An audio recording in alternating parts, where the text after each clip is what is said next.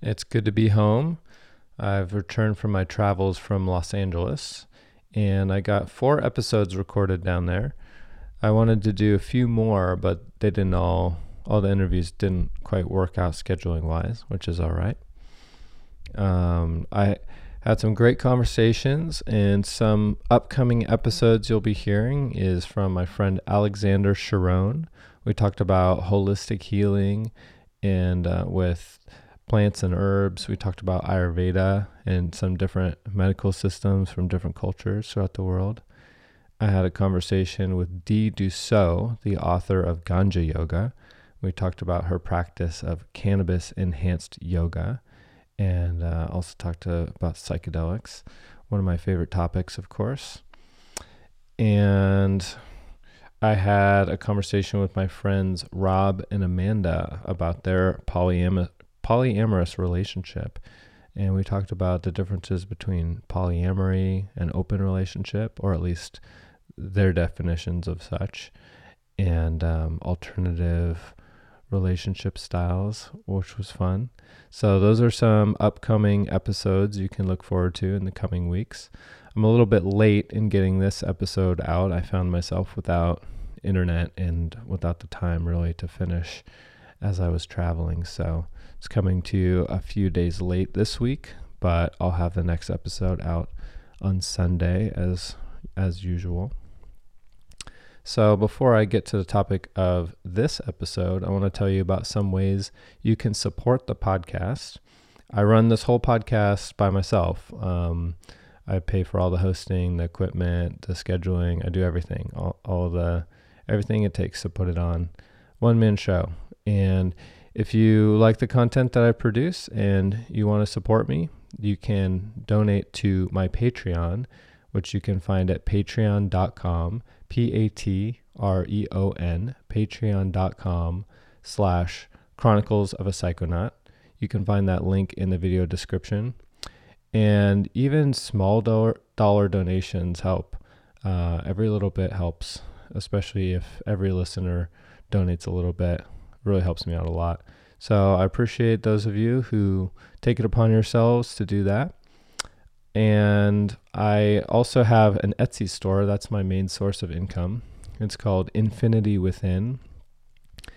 And for the months of November and December, I'm having a holiday sale, 15% off all jewelry. I have beautiful silver bezel jewelry. I'm having a new Moldavite order that's going to be coming in.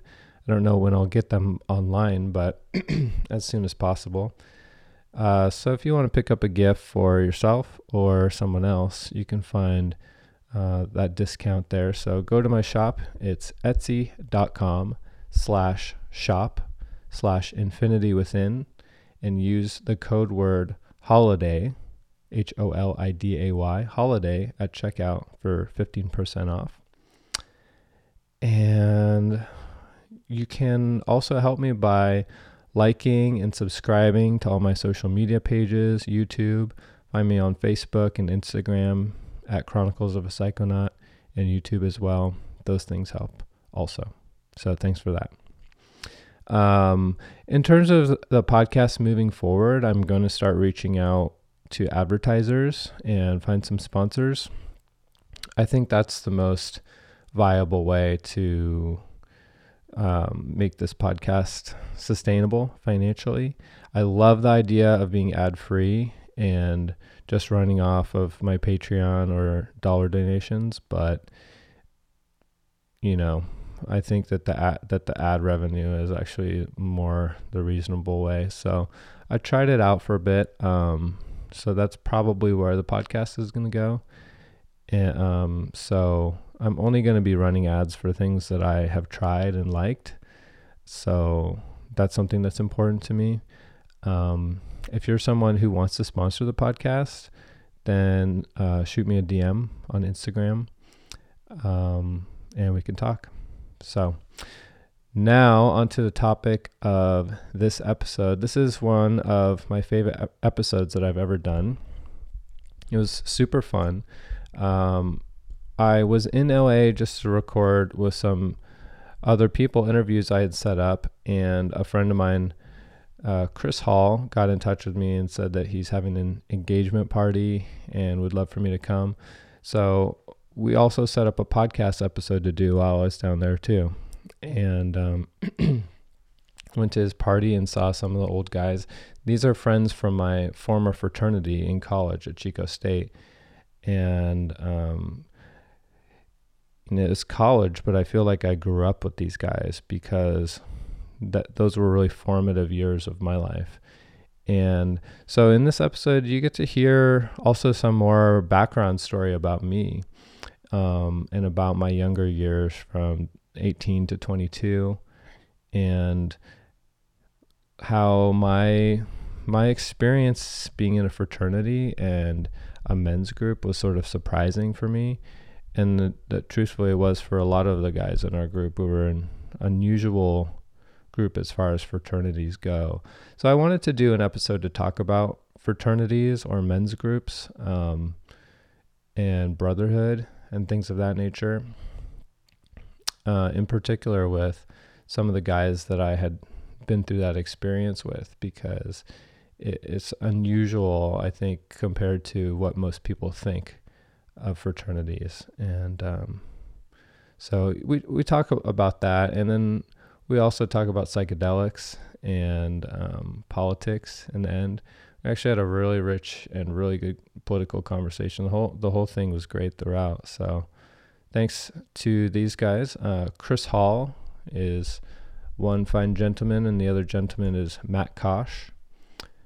And so with that, I'll cue the music. This intro music is from Chris. He's a musician, and you can find, I think he's going to give me a link to put in the description. So you can find all kinds of good stuff in the description. All right, be back in a moment. Take a good look around you. Tell me, what do you see? Is your glass almost empty? Or do you have what you need? Things that you find are troublesome make it easy to sleep. Anywhere but really true can be so hard to see. Down here in LA on a Sunday afternoon with two old friends of mine. And today we're going to be talking about brotherhood and our fraternal experiences being a fraternity at Chico State some years ago. I'm here with Chris Hall. Say hello. Why, hello there. And Matt Kosh. Great to be with you. Yeah. And you guys both reached out to me and said that you listened to my podcast and liked it, and I appreciate those comments. And I was down here anyway, and just thought it'd be fun to just get together and maybe talk about some of the old times and some of the new times. And we went to Chris's engagement party last night and had some drinks. Congratulations once again. Thank you very much. Yes. And here Fun we are. times. I'm glad you made it. Yeah, it was fun. Now we're having a few more drinks. We are having a few more drinks. So, yeah, today's pretty unscripted, which is how I want it. Sounds fun. We'll just see where we go. But to start, we can talk about, well, I wanted to talk about my experiences being in a fraternity and hear some of yours, because for me, my experiences in our fraternity, I feel like really helped me develop into the man that I am. And I had I didn't expect that. Like going into college, I had a certain idea of what fraternities were, and that I didn't want any part of that.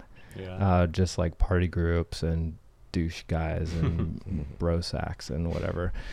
And but yeah, I ended up just going to a party down at the Rio Chico house, which was our old fraternity house, and meeting a few nice fellows, and just found out that they were in a fraternity. I'm gonna scoot up my chair here.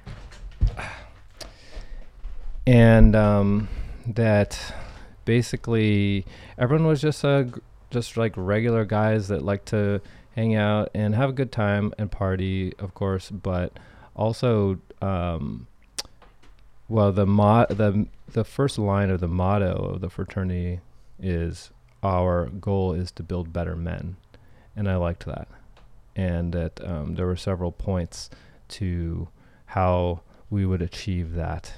And yeah, I went to Chico State because I was kind of a nerd and I felt like I didn't really have a lot of social skills, and I wanted to go to a more social school. Chico is known as a party school.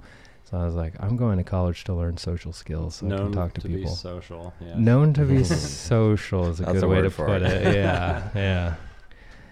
And it was fun to be a part of a group of social guys and just sort of experience camaraderie in a way that I hadn't really before at that point in my life. Yeah, kind of the same for me. I feel like I did have a lot of that camaraderie in high school and even in the beginning of college before I joined a fraternity, but it kind of extended that. And a lot of my friends, I would say, were pretty similar to me. So it was nice. The fraternity kind of brought a bigger group together, different kinds of people, and kind of joined us together. A large group of my friends were in it as well, like close friends. But then you also had people who were maybe not close friends, but you like gained a bond with, and that kind of carried over. Yeah, and we had a lot of diverse personalities. We had kind of nerdy folks like myself and other more athletic folks, and go along the line of stereotypes. We had one of each at least, and and not everyone really got along famously, but everyone was respectful with everyone, and we all had just this common thing we were doing. But I guess the reason I wanted to talk about it is just I feel like I had a very unusual experience, and I got a lot of value in an area of life that I didn't expect, and just being in this men's group, and yeah, we had an executive board, we had meetings, we had planned events, we took leadership roles in school and in the basically the Greek Council, and interacted with the school in deeper ways. And it was just cool to actually get an opportunity to embody leadership roles and run for positions within the fraternity and take on more responsibility and just kind of get some life experience in that way. Yeah. And to do it for the benefit of yourself and your friends and your group. I feel like it got me out of my comfort zone in a lot of ways. When I went to college, I didn't even really know what a fraternity was. I had barely even heard of the concept, but I was a skateboarder kid in high school, and it was not something that I wanted to be a part of. Just when I did get there, I was like, I don't know about all this. But what changed your mind? Similar story to you. Well, it was Tommy and Nick, our buddies that lived across the hall from me in the dorm that I just met when I got up there. They heard about rush events or pre-rush events, which is kind of like recruitment, the Rio Chico house. And before the real rush starts, you can drink, you can go to the house and hang out and actually meet people in a social situation. Rush week is dry, I think, right? Yeah. But yeah, so I guess supposedly yeah, right, officially, just getting a taste of that, just meeting some interesting older guys that have been there for a little bit and had something established already that looked really fun. I just I was reluctant, but I ended up liking it a lot more than I ever would have thought. Yeah, and there was definitely some, the older members would kind of look after the younger members, and as if they liked them, they kind of take them under their wing, show them a few things. And we also had big brothers and little brothers, and Kosh is my big brother. Oh, yeah. I kind of forgot about that. Did you? Oh, yeah. Yes. Okay. And so the idea behind that is the big brother is somebody who's already in the fraternity, and the little brother is someone who's pledging or joining during that semester. And the big brother, well, basically there's a separation between the pledges and the actives, just sort of in terms of what the the pledges get to know and have access to, because they're still in the joining process and haven't been initiated yet. They haven't learned all the secrets and mysteries yet. Exactly. They're in the process. And technically, they might not finish that process, so they want to make sure you complete that. Exactly. Yeah, because the fraternity has to vote essentially whether to accept each member or not. And we were pretty chill. Like people had to really be terrible to. I mean, like basically there was certain benchmarks, or we had to feel fairly confident that you were going to contribute to the organization. And as long as you did your things, then and people didn't hate you, then you would get in. Yeah, there was a minimum level you had to achieve, but if you wanted to achieve it, you could achieve it. Yeah, but still, plenty of people did not achieve it. We weren't just like anyone come in. I mean, it is actually a lot of work when you think about it. Sure, definitely. Your schedule is very filled up. Yeah. And that's actually one major thing I learned as a pledge was just time management skills.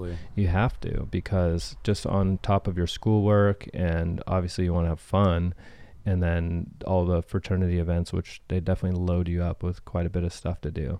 You either have to manage your time well, or something is going to give way. So it kind of actually kicked me into like a higher gear of productivity than I had ever known previously. Yeah, I agree. And I kind of joined in kind of the group mentality of a bunch of my friends from the dorms were doing it. So I knew some of the older guys because I knew like Chris and Tommy and stuff. But even Chris and Tommy weren't super involved at that point. But they got us to go to Rush Week because my friends were doing it. It was free food and, stuff like that. And I kind of went into the process kind of not even sure it was something I wanted to do. But I kind of immediately took a leadership role in it. And like you said, with like the kickstarting, like that kind of motivated me to do more leadership stuff and to realize, wait, I can be more and do more in these areas and things like that. That I didn't really even think of was a possibility with those things. I thought it was just like the partying aspect, which obviously we did some of, but even my friends that weren't in the fraternities, it's not like they sat at home and, did homework every night. You know what I'm saying? Everyone partied in Chico. Exactly. But it gave a chance to mix that fun times with, the leadership roles and community stuff you can do with it. And that was actually something that did stand out to me and impress me about the fraternity, and some members in particular were that like they would party and we would have a good time, but they would still pass all their classes or make the dean's list even, and have all these responsibilities, and they knew how to Chris did very well in school. Yeah. I think I really prided myself on that. As silly as it was, I never wanted it to feel like my letting loose was seriously going to like impact the reason I was actually at school. Cause we all saw that happen to a lot of people, especially at that school. It happened to me. Really? Yeah. That surprises me actually, but, yeah. Well, I struggled to find the subject that I wanted to study, and a lot of classes I didn't like, and I just decided to not go, and that would result in Fs. wow. Yeah. That's not because of I mean, I think my first couple of years I struggled with the same thing and it's not necessarily the partying that held you back. It's just the finding your place in like maturing and stuff like that, maybe. Yeah. Well, I mean, I was in college to learn, not to get good grades. I actually didn't care, or I didn't even believe that it mattered. I felt like the degree mattered, but the GPA didn't matter. You never have to talk about your GPA ever in your life Yeah. after college. Yeah. And I finished school. I got a degree. It took me 5 years instead of 4. But that fifth year was really fun. Yeah, I mean, same thing with, I did the fun fifth too. Yeah. I really liked school though. I didn't always love school as a kid. Like in high school, I sort of just couldn't be bothered with it. But I really enjoyed college, those classes. I liked learning about psychology and anthropology and all these things that I had never learned about. And it all made a lot of sense, and it all tied in together. I noticed in general ed, like your psych classes sort of overlap with other ones, and you start to, I don't know, I feel like you start to understand more about how the world works, I guess. Mm-hmm. And I really just started to enjoy it at that point. Mm-hmm. But also very social, having a full social calendar. Yeah. Yeah, I mean, definitely. I think I started doing better in school once I more concentrated on the learning aspect of it instead of just like the grade aspect and, you know, doing that when I was actually like, okay, what can I take out of here? And Right. it just naturally translated to better grades. I don't know. Absolutely. Yeah. Are there any experiences that you had in the fraternity or in college that are kind of standout experiences? Chris, I know you were the herald, and right? I forgot about that. And Kosh, you were the treasurer, right? I was Or the secretary? I was a lot of things. You were a I lot was of things. treasurer, I was vice president, and warden. Oh yeah, that's right. Yeah. So Yeah. a And big I was the treasurer Yeah. once. a big thing for me was when we were pledging, and you guys were both around for this too, is we were actually a local fraternity. So I don't know if you want to explain that to them or the difference. Go ahead. Yeah. Pretty much we were a chapter that was only at our school, not in multiple different universities. And a goal of ours was to become a national fraternity, which, you know, has different chapters in different fraternities and at different locations, and has like a national council that gives you support and things like that. So, you know, from the point I pledged on until my, I believe, second full year in the fraternity when we became national, that was pretty much our focus and our goal, besides like, you know, school-wide events and things like that. So my first year as an active, I was treasurer. That's when the year you were pledging. Mm-hmm. And so we were always trying to, you know, raise money and pretty much boost our numbers, is how they would say it. So we had enough to make us attractive to a national fraternity. Mm-hmm. So to do that, you know, we had to like market ourselves, have fun events, but also like community outreach, things like that other people would be interested Philanthropy. in. Philanthropy, yep. Mm-hmm. And then my second full year in the fraternity, I was the vice president as we were becoming national, and that was just like a coordination nightmare. The same year we moved into a fraternity house downtown. That was such an exciting year because we got that house in the primo spot downtown, and it was, well, when we got it, it was a very nice looking house. Yeah. And there was so much fun stuff happening, and the whole going national thing was just so exciting. Yeah, it's like it was one of those everything happens at once kind of things. And like, you know, I lived right next to the fraternity house in a pretty cool location downtown too. There was constantly stuff going on everywhere kind of thing. Yeah. But even I look back now, if people ask me like, you know, what kind of things can you take from the fraternity and stuff like that, being able to do what we did as a group and bring this small little local fraternity up to a highly regarded national fraternity is something I'm very proud of. And I still kind of look back at it and gives me, I don't know about motivation, but confidence maybe that we can, you know, you can do what you want, get a goal. It's a big thing to do at that age, I think. Mm-hmm. It's almost like we started a business and then, you know, sold it to a bigger business or something like that. Yeah, while still keeping our But- social engagements Right. on track. Yeah, we were anywhere from 18 to 22, and yeah, like coordinating on major levels and just And we were growing rapidly. I mean, by the time we were national, we were pretty close to 50. I think we were at 48 or so. Yeah, we're doing really well in sports and even academically. I think we're doing pretty well. But I think mean, and we started doing a lot better. So when we were at the, that was one of the like check marks we had to reach to become national. And I because- know yeah. at the beginning of Phi Nu Chi, that wasn't a strength of ours. But by the time we were Sigma Pi, I think we were like the second or third best GPA in the fraternities. Right, and we were brand new, so it was kind of interesting to be like the new kids, Mhm. and we were doing really well and everything. and we made other people jealous Yes. we did. because we just came straight in and started kicking ass, That's and they right. were like, "Dude, They I really- did not like that. no, they didn't." I really did. Do you think that was a big? I don't know. I don't think it was a big thing, but definitely people took notice. I definitely, when you guys were saying earlier, I think our fraternity didn't fit the mold, and I think a lot of fraternity guys probably do say this, but I truly feel like we did have a very eclectic group of guys, and just a lot of funny guys, and just not your prototypical, I guess. Situation. And one big thing that we always stressed was respect for women, which, you know, is like always important, but especially important today. It's like a big spotlight issue right now. And there definitely were problems with that on campus.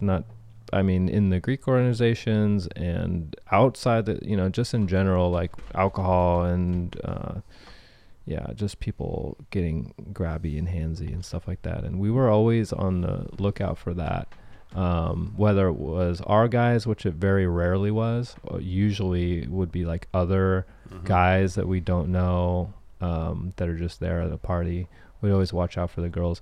And we had a reputation amongst the sororities, the women's groups, as being like good guys. And they always felt safe to come to our parties, and like nothing bad would ever happen to them at our parties. And I was always proud of that. And it seemed to just kind of happen. It wasn't like we made a concerted effort at meetings and talked about it, as far as I remember. It was just like the culture of it. Yeah. Don't be an a-hole. Which is very refreshing. I'm really glad that was part of it. Me too. Yeah, and I do remember a lot of times, like, speaking to a lot of like the women in sororities, back then, they would say stuff like that, like, yeah, you guys are just like nice guys, and we can like come over and hang out, like, and it'd just be a fun time and not have to worry about that other stuff. It's really creepy when you think about the idea of a bunch of guys like trying to be sexually aggressive and even like drug, because that did happen on campus for sure at that other fraternity. Like we heard about it. You'd hear about it. Yeah, it's just I don't know, it's beyond me. Like it's kind of like that mob culture where it's like, I mean, they get all into it and everybody decides, oh yeah, but instead of kind of stopping it at the forefront, it's not that hard for people to all collectively do the wrong thing sometimes, I guess. Yeah. But also on the other hand, when everyone's doing the right thing and you have like a code of ethics and high standards, that because there were times where we would have members that would stray from like our kind of core ethics as a group, and we would let them know. We'd bring them into line with that. And we also had a disciplinary board, which rarely got used because we rarely had times where people would step that far out of line, but we did have, like methods for dealing with that if anyone got out of line. I think a lot of it took care of itself. There was a kid in my pledge class who you wouldn't know named Travis, and I don't even know if you remember him. Yeah. And he would get a little touchy and stuff with girls, and it was almost handled internally because it'd be, girls that were our friends, and we didn't want that to happen to them. We didn't want them to like, oh, we're not going to your party because you have a guy who's all creepy and touchy with us. And we would handle that internally, just kind of. And the girls would come to us and say, hey, this guy is like out of line, and we'd take care of it. They felt comfortable coming to us. They knew if they came to one of us and said, hey, this is weird's happening, we would protect them. It wouldn't. And our way of dealing with that guy also, I feel like, was balanced. It wasn't like overly aggressive or, we'd let them know. Sometimes if they're too drunk, you remove them from the party or whatever, but then let them know later, like the next day. Yeah, I mean, these guys are 18, 19 years old. They're growing into the people that they're going to be. I don't think many people are a finished product at 18, 19, kind of experimenting with alcohol and, maybe some other drugs and stuff like that. It's a learning experience, for everybody involved. So yeah, definitely the first step would be like a discussion, things like that, and let them know. But if they wasn't changing, then they'd be gone. Yeah, we'd kick them out. But did we ever kick anybody out, like an active member? I can't recall. I don't think formally, but I do believe there were some informal situations where maybe they weren't kicked out, but they weren't welcome anymore. Yeah. Like that. I think that was a situation with Travis. I don't think he was ever formally kicked out, but it was let him know, hey, you're not going to be invited to these parties if you keep doing this. Okay, you're still doing this. Maybe you shouldn't come around anymore. Yeah. And I really liked that we had those standards, and it wasn't really formal. I mean, obviously we did have these sort of agreed upon standards, but we would just sort of address it like in the moment. You know, it I mean- wasn't like an overly kind of serious thing that we made a big deal out of. We just, Yeah, I mean, I think with everything that's going on today, that stuff's much more prevalent, and you see that stuff. And so, I mean, today you would have that formal standard. you would. But they didn't have, we didn't, I don't think anybody really had those formal standards then, but I think we at least had the awareness that this was an issue that was out there. And I don't even know if we had the awareness it was an issue. We just saw stuff that we didn't think was right, and Yeah. we'd say something about it. Right. The one thing about all of us in our group was we weren't shy about letting our opinions known to each other. Mhm. So whether right, wrong, or indifferent, if we thought something, we let that out. Mm-hmm. And that's super important, I think, for men or women, just in general, just to speak your piece, keep each other in line, so to speak. Yeah. Did we call that? Wasn't that ultimate respect? in- Yes. Yeah, you're in right. the Forgot about that. original text. Yeah. Yeah, just the fact that you should be able to say anything to your friend, Yeah. and even if it's a criticism or you're raising an issue, it's the right thing to do. So Yeah. And we had kind of a culture of being able to say that and also being heard, that it was understood as like, hey, I got something to say to you, like, and that like stand and just listen, just listen. yeah. Which retrospectively, I'm kind of surprised us as 19, 20-year-olds had that. Me too. Yeah, 'cause we didn't have that patience with a lot of other stuff in our life, I think, at that point. But we did have that with each other on that. Mm-hmm. Mm-hmm. Yeah, and we just had a big reunion in the spring, which maybe Chris Hall, did you start that? I think I did. Yeah. Yeah, I think it had been such a long time since I went Over up 10 there. years. I mean, I think I went there 5 years ago with Jeff Guerin and some other people were there, but it wasn't a big group, and especially a big Southern California Mhm. syndicate like we did. We had good numbers this year. So Yeah, because how far did you drive? we flew. Yeah, but it's a good distance. Yeah, I don't know how far, but it's really far. It's like a 7-hour drive from LA, it's pretty so much. far. Yeah. I don't. No, it's more than that. It's got to be. Drive fast, take chances. I see. I don't really. I try not to drive to Chico anymore. Mostly I for the wouldn't. drive back is just Yeah. intolerable. But Mhm. Yeah, but we had the largest alumni weekend I think we've ever had, definitely. Mhm. And I actually came back from Asia a little bit earlier than I might have. That was very impressive. I remember when you told me that. Well, yeah, I just was like, it had been 10 years and I hadn't seen some guys in 10 years, and who knows if it's going to happen again. It's definitely not going to happen again for a little bit. So I wanted to be there. No, we don't have that energy. That can't happen too regularly. It was just a special moment that it came together, and Yeah. everyone wanted to all go up and made it happen. And yeah, like people flew in from someone came from Seattle. I remember people came You from didn't all make over. it, did you? I did not make I it. had some dropouts from Southern California. I think I started the whole thing around Christmas time before that, and I thought I had some more people on board from down here, but yeah. But the reason I bring it up, it That's was a guilt cool to go back to our old chapter, and it's still there. It's been Yeah. through some bumps in the road for sure over the years, but it's still there. And it's the chapter that we started, that, we founded. We were the very first sort of like class or the founding body of that fraternity, and it's still there. And it was just, It's a little surreal, right? it was surreal for sure. And I met some alumni that I had never met before that had been out of school for 4 years. So they'd gone through the whole school cycle and graduated. And there were just all these different classes. But it was cool to introduce myself to, members of that fraternity that I had never met before. And they knew my name because we were a part of the founding body. They're like, oh, wow.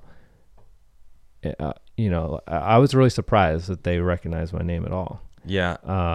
They treat you really well. They did treat us when really they well. Find out you're a founding father. It's a nice treatment. Yeah. Yeah, me and another former brother were up in that area a couple of years ago for a wedding. I was telling you this. Mhm. And so we decided to make the little extra drive to go there. We just randomly walked up to the house, said our names. They went, "Yep, I know you." Come on Mhm. inside. What can I do for you? Mm-hmm. It was, you know, it's kind of a cool treatment. My wife's nephew actually goes to Chico, and he's not in the Greek system, but I told him, like, you can go there anytime and just say, I'm your uncle. I'm like, just say my name. They'll know it immediately. Mm-hmm. And he's like, really? I'm like, no, yeah, they will. They have to memorize it. They'll know it. Mm-hmm. Yeah, and I don't know if you guys noticed. I definitely felt there was commonality between all of us. We're all brothers of the same fraternity, but definitely different to hang around with the young kids. They've got like, I mean, the world changes so fast. You Mhm. know, just 5 years. A 5-year change these days is significant, I think, to previous generations. What was your take on some of the differences with the kids, or just how? Or you mean like the fact that they seem so much younger than you feel when you see them? Well, that's for a big sure, thing. but yeah, just just like the language people use, how they party. Like there seemed to be, I don't want to like talk down, like what it just is what it is. But there was drug use in our day, but there seemed like there was a lot more drug use now with the younger kids, especially ecstasy or Molly. Yeah, really they're big Molly. on that up there now. A lot of Molly, different music, more electronic. It wasn't, I'm not saying it was bad. It was just really, it was like, wow, it was like a completely different It seems like they youth are culture. turned up a little more. Turned up. I didn't even mean it like that. I just meant like the volume knob. I got you. Or maybe that's what turned up is referring to. Did you yeah, ever think they about like to that? turn up. But no, it did seem like they were raging. But we really, We did. Do you raged, remember dude. We us raged. when we were No. there? I feel like that's No, of course, I not do. necessarily true. I mean, Well, you didn't go last time. I was there Oh. 2 years ago. I saw him. It's I mean, different now. It's been 2 years. Yeah. Everything years. has changed. Everything. Like, I don't know. I mean, we were, we, we did it up. as a young 18, 19, 20-year-old and 21-year-old, we started most of our nights saying, like, what's the most we can do tonight? And, you know, whether it maybe, you know, we weren't necessarily doing drugs and we were just drinking or whatever like that. I think we definitely took it to a youthful extreme at that point. Yeah, Chico, I've heard someone say Chico is a drinking school, not a party school. I mean, it's just... Well, we used to joke that the amount that we drink, that like it's socially acceptable because we're all doing it together, but at any other school it might be considered an alcoholic. I've heard that. I remember when other Sigma Pi guys from other schools would come, Yeah. and they kind of looked at us like... Well, the closest, well, there was a Sac State, but like Berkeley and like those guys would come up and they were like, whoa.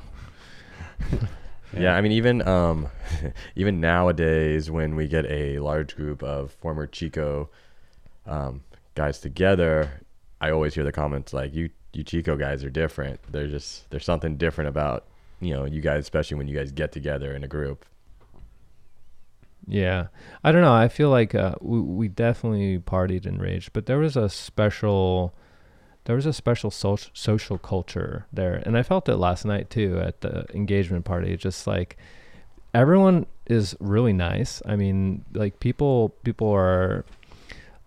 When I say we raged, we weren't like we kind of were out of control at times, but Everybody's I very don't know, welcoming. there was a friendliness and openness, and in general, people that we didn't know could come to our parties, and as long as they were respectful and nice and talk to us and not making trouble, they were welcome, you know. And I mean, there's not a lot of other places like that. I mean, I visited other schools when I was in college, and yeah, you know, if they didn't know you, you get the suspicious eye, right? I Just definitely just feel for being there. Yeah, I definitely feel like Chico had this kind of, and I wouldn't say just specific to our fraternity, but Chico in general has this inclusivity where you're part of this. It's almost like a festival, kind of like, you know, even like, you know, go to Coachella, there's kind of an inclusivity of like we're all here together and, you know, stuff like that. I feel like Chico had like parts of that. Mm-hmm. Everybody gives everybody the benefit of the doubt up there. It's like a neighborly kind of vibe. For Yeah, the I mean, most part. you guys have both seen it. There'd be people from my hometown coming up, like you know, Like 5-10 people, so and it'd be many. like, oh look, I brought 5 Simi people with us. Bring them in, and suddenly they're best friends with everybody, and you guys know all these people who didn't go to Chico but just would come up and weekends. it's everybody's sleeping in the living room together, and Yeah. it's all fine. Yeah. Yeah. Oh I yeah. guess I'd that's- walk out of my room every morning and Who's like, here now? who's on my couch? Who's tripping over them? Mm-hmm. Yeah, sometimes random people would just like. You ever come? I mean, Kosh, you lived in a place particularly like that where there's just all kinds of people coming through and just random people. Like I'd come over sometimes and be like, "Hey, who's that guy on your couch?" Or you're like, "There's somebody on my couch." Just random people sometimes would walk in and. Yeah, pretty much constantly. Our house was like, I guess, the annex to the fraternity house, and so anybody thought they could just let anybody into there and sleep over there, which was fine. We were cool with it. But yeah, there's definitely many a morning when it was 2 or 3 a.m. in the morning, and I realized I don't know, like 20, 30 people in my house, and you know, very nicely say, "Hey guys, I'm sorry, but you got to leave. I just don't know anybody here anymore, and I need to go to bed." Yeah. Yeah. Well, let's so I know you guys wanted to talk about some other things. I feel like we should open up the conversation a little. Want to talk about your name? Sure. Do you want me? Do you want Yeah. Well, I was going to bring it in later, but we Okay. can do it now. Oh, okay. I just want So- to forget it. Yeah, go ahead. So start from the beginning. Okay, so a lot of people probably listening to this podcast know you as Finch. Mm-hmm. So when you join a fraternity, you have a big brother who is in kind of charge of picking your nickname. So David, as I still refer to you, even though I named you Finch, was his given name by his parents. And I had to decide on a nickname, and I had a lot of trouble with it, and I couldn't quite figure it out. My nickname in the fraternity is Bandcamp. I didn't think there was ever a really good reason for it, Yeah, I but can't remember what that he was. said I like to tell a lot of stories. Oh, you're telling one right now. So. Yeah, maybe. So that was my nickname. So it kind of got us on to a thing like. Probably no one even knows what Bandcamp is from. Yeah, anymore. okay, I guess I should say that. And maybe they don't know Finch either. From American Pie, the movie. So it was, I forget who played that role, but it was this girl who would talk about all her stories at band camp. Allison something. This Yeah. one time at band camp. This one time at band camp, yep. So that was my nickname. So you had like a jersey with our fraternity letters on it, and your nickname was on the back. So it said band camp. So I was sitting there in college, and I couldn't think of a name. And we were sitting around, actually, probably smoking weed with Mike. One of Chris's Drunk Mike? Yeah, Drunk Mike. Yeah, it's Drunk Mike. one of Chris's best I forgot friends. about Drunk Mike. Yeah, The one and only. and he's the one that actually helped me come up with it. So we were kind of spitballing the ideas. He's like, "Well, why don't you do something with American Pie?" And I went, "Oh my God, Finch." David, even at that point, was like a little eclectic, like probably into things that wouldn't be as mainstream as like a lot of the other fraternity members and stuff like that. He always had like a different view on everything, which was like, it was really cool and refreshing, but it wasn't just the standard look down the middle view. So we decided to name him Finch, which is one of my happiest moments, that he really enjoyed the nickname, and Yeah. we'll still use it occasionally. Like if I hear him introducing himself as Finch, I just light up with a smile and I go, Well, that's your name on social media, isn't it? Well, I've been introducing myself and yeah. going by Finch That's so cool. primarily since 2008. So for like 10 years now, solid. And I've been traveled around the world and introduced myself as Finch. And there's a lot of people that think that's my birth name. They don't know that that's a nickname at all. Cause What made you decide in 2008 to reclaim the glory? well, this one time at Burning Man. There you go. Some of the guys, like after you named me that, some people would just call me Finch, and it was kind of a nickname. Most people would still call me Dave. But so I graduated in 2007. 2008 was my first year at Burning Man, and I didn't know anything about Burning Man at all, and I didn't want to know. I just heard it was really cool, and I wanted to go in pretty blind and just experience it. So I discovered there's this whole culture there, of freedom and liberation, exploration, open-mindedness. But a lot of people, used Burning Man as an opportunity to embrace their more full self. And they would have like different names that was like their burner name, that they would just, that's who they were at Burning Man. They were like this, not a character, but just sort of something, a name and a persona that was there, that they could like kind of like, I don't know, open their wings as opposed to their professional life in the corporate embrace a world. different kind of freedom with Yeah. like an alternate, like Yeah. Doesn't Tommy go by Aunt Edna or something like that? it's Aunt something, but not Edna. Aunt Sue, I don't know. So I was like, wow, that's so cool. And I was just introducing myself as Dave, as I normally do. And I was meeting all these, people named Panther or whatever, and I was like, I want a burner name. And then I realized I have a pretty cool name, Finch. And so for the rest of that week, I started introducing myself as Finch and just getting into the spirit of Burning Man. And I ended up having an amazing, super transformative week. It was actually incredible, the amount that I feel like I grew and changed and opened as a person in a single week. And then me and my best friend Danny, also a member of the fraternity, so we had plans. So I had just quit my job because I was over it, and he was returning from Hawaii. He had been working on a cruise ship for a while. And so we made a plan. We're going to go to Burning Man for the first time. We're going to get back and then hop on a plane to Australia for a year. And with no plans, with just our backpacks, get off the plane, figure it out. And so just coming off of this week at Burning Man, being Finch, and then going to this new country where nobody knew me, I wanted to continue in that spirit of like opening up into this deeper aspect of myself, like maybe more spiritual or mystical, or I didn't even know what, but I just wanted to explore a new way of being. And so I just decided to introduce myself as Finch for 9 months straight. And then when I came back, I made everyone call me Finch and refused to let them call me Dave for at least a little period of time. But Did you liked it when I originally gave you that, right? yeah, I liked it. You were And- always like a little spiritual, even, as an 18, 19-year-old. Yeah. And well, I think that I came off differently on the outside than the way I felt on the inside, because I was actually really shy and kind of insecure. And I would weigh my words really heavily, like in social situations. I was always listening and always paying attention, but I would only speak up and if I felt like I had something like that was worth contributing. So I'd weigh my words and I'd be like, no, that's stupid, I'm not going to say that.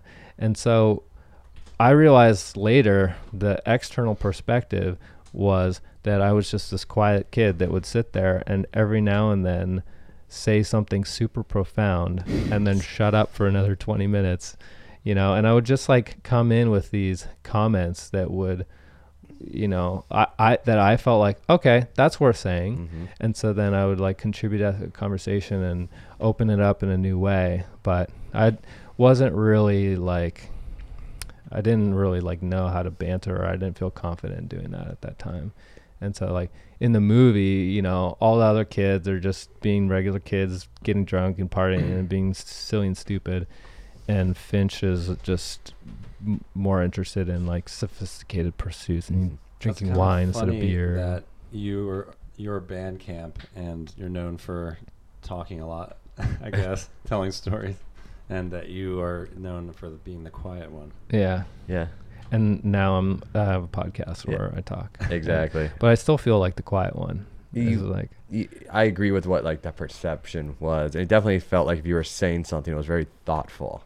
uh-huh. And so that's like when Mike suggested it, it would like clicked right away. It's I've had other little brothers and I like their nicknames, but it never felt like, oh, that's perfect. But just being the same theme as mine, and then just the personality, just I'm like, oh, that's it. Yeah. So Mike has some good ones. oh Drunk yeah, Mike. Drunk Mike had some good ones. I completely forgot about Drunk Mike. So I'm curious to hear, so both of you guys have listened to the podcast. I've heard a little bit about what you guys think of it. I'm curious to hear what you guys think of the subject matter, because it is very alternative. And I mean, in the last 11 years since college, I've been on so many different journeys of so many different types that have just brought me down alternative paths and away from, totally different than the Chico kind of lower into, like making South Park references and whatever. But yeah, like all of this, that the kind of things I like to talk about: psychedelics, ayahuasca, meditation, tantra, whatever, just personal growth and expanded consciousness. It's a field which I've always been interested in, but I feel like it's slowly becoming more and more mainstream. I've just been watching it slowly start to penetrate into the mainstream. And like now, I don't know, I'd be curious like what percentage of people have heard of ayahuasca or know about it, but I mean most people do, definitely. I mean, I think more on in the west coast of the United States more than anywhere else in the country, but I think a lot of people, I mean, had you guys heard of it before? Yeah, everyone's heard of it. I think it's really started to catch on, at least like you said, on the West Coast in the last 5 or so years. I never heard of it before that, I don't think. And I mean, now there's like a whole psychedelic renaissance as far as seeing what the medicinal uses are, as you, I'm sure, are aware. Mm-hmm. The government is allowing testing to happen for using mushrooms and MDMA and probably other things, because those things weren't even illegal before the 60s. It was really when the counterculture made LSD their sort of reason for being for a while, I think, when the government thought this is out of control. We can't let these people do this, right? Even though they were one of the original testers of it. Of course. You ever hear about that? The oh God, what was it called? I should know this. About the CIA stuff? Yeah, the CIA. I can't it was a think project. of the name. It was the something project, I think. Yeah, some project that they had where they were testing. Jamie, pull that up. Yeah, Jamie, young Jamie. They were testing LSD to see if it was an effective mind control agent or like a truth serum, if they could dose people with LSD and then like pull information out of them, or make them more susceptible to influence and things like that. And ultimately they found that it was not effective for that, but they ended up dosing a bunch of people like on really high amounts of LSD just to see what happened. And I just learned this the other day that one of those people, I could be wrong about this, but one of those people ended up being the Unabomber. Yes, I heard that. Yeah. Yeah, we both heard that. Yeah, we both heard that in the same place. But I don't know. Yeah.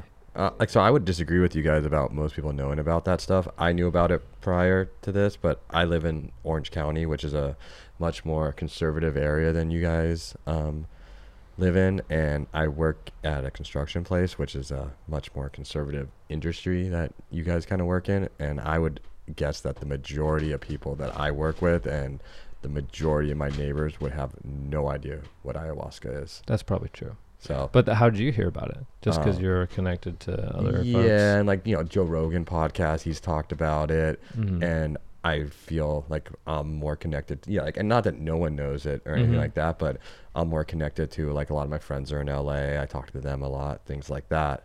But I would guess the majority of people down there would have no idea what that was. That's fine. Actually, I'm fine with that.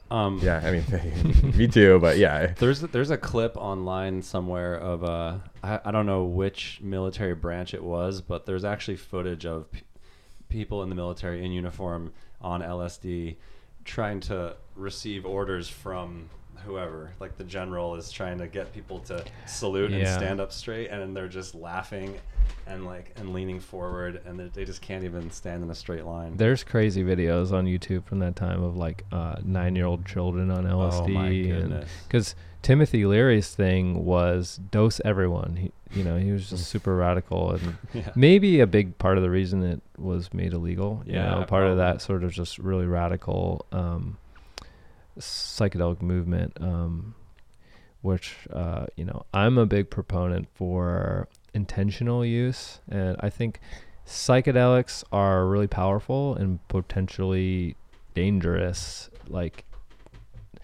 for your psyche and mental health if you don't know what you're doing. Like, it's just like anything. I mean, if you've never been to the gym before and you want to go in and lift heavy weights, you can hurt yourself. And psychedelics are like heavy weightlifting at higher doses, and you definitely have to work up to that if you're going to do it at all. Yeah, be in the right situation and know what you're getting yourself into. Yeah, for sure. Yeah. I think for us in college, we all probably did our share of mushrooms here and there. Mhm. And that's sort of, once you realize that your mind can function completely differently and you can see the world through a completely different lens, it just really sparked my curiosity even more. Mhm. I mean, I was curious to try it. I was curious to try everything. Mhm. And then, Joe Rogan, the DMT spirit molecule. Mhm. I mean, I know that was a book, but he talks about that stuff a lot. So Yeah, that's where I first heard about DMT. Was from Joe Rogan, like a Me too. clip or something like that. Yeah, he has like that YouTube video with all the graphics on it and stuff like that. Yeah. I was like, what is that? So where have your paths of exploration have you explored more deeply with psychedelics? I've never done DMT actually. I've done mushrooms and acid. In college, I don't know if I did acid in college, probably just mushrooms, and it was more just literally like a party kind of thing, like let me get really messed up and see some cool things. Mm-hmm. It wasn't till later when I would do mushrooms when I kind of realized the way it can affect you and see another kind of version besides just me seeing some cool stuff and being extra fucked up kind of thing. Mm-hmm. And kind of, I remember in college, the worst part of doing mushrooms was after like, you were done tripping really hard and like the next couple of hours and it's like, oh, it won't go away. But as I got older, that became kind of almost my favorite part where I became reflective on what happened. I remember the first time that happened, actually, it was my friend's bachelor party in Santa Barbara. And we took some mushrooms and we were kind of exploring on the beach and things like that. And we were staying in a house with a really big backyard, kind of laying in the backyard. And I remember just sitting there and being really reflective and, not just thinking about, whoa, I was really messed up, but thinking about my life and different decisions I could make and different paths I can go down and how to change that. And that kind of changed my perspective on it from it going to a let's party, have fun kind of thing to a more growth kind of thing, I guess. Mm-hmm. Yeah. And I think a lot of people start out with recreational use. I certainly did. I didn't even I'd never even heard about ceremonial use of psychedelics until after college. Me was too. I introduced to that. And I learned about that, Native Americans and all kinds of different indigenous traditions around the world have ceremonies around psychedelic plants, and they consider them to be sacraments and just basically gifts from the gods that you can eat this plant and access higher consciousness. It is pretty amazing and mysterious that these things even exist. Absolutely. Mm-hmm. I mean, I've had a multitude of experiences, particularly with ayahuasca, but also mushrooms, of just feeling a profound sense of gratitude that this thing even exists. Like going through the experience, but then just having a reflective moment of like, I can't believe this is a real thing, that you mix these plants together and you can have this kind of experience, that these are natural compounds that exist in nature that somehow interact with my brain in this way to like open up this expanded potential that exists within me. Mhm. Like that's kind of miraculous and strange. Yeah. So a question for you.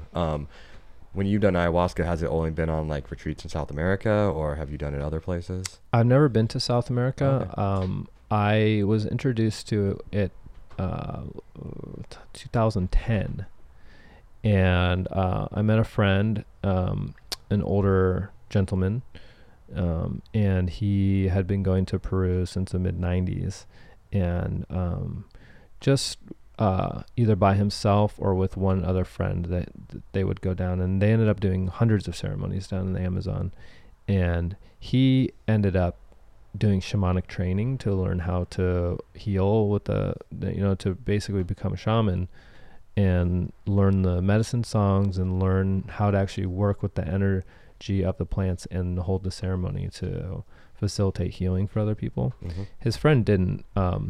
And it's a super difficult path. Like myself and I studied under him for a period of months, and just having like put my toes in the water, I can't imagine a more difficult path that exists than becoming like a legitimate shaman.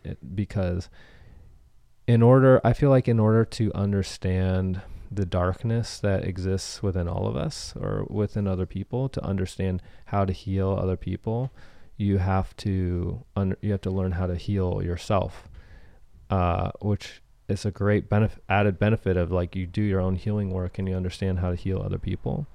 But it just takes a profound commitment beyond words of the courage it takes to go deep within yourself and find like, pain and old wounds that you didn't process or things that you run away. Like, I think we all have these things that are aspects of ourself that need more attention, need more love, that we need to work on, that most of us just avoid, either consciously or unconsciously, by being too busy or getting into this or getting into that. But to really dedicate yourself in that way and go down to the Amazon, or you don't have to go to the Amazon, but just to sit with all that and go deep into it and unravel it and come to the other side of it, I think is profoundly difficult. So when you say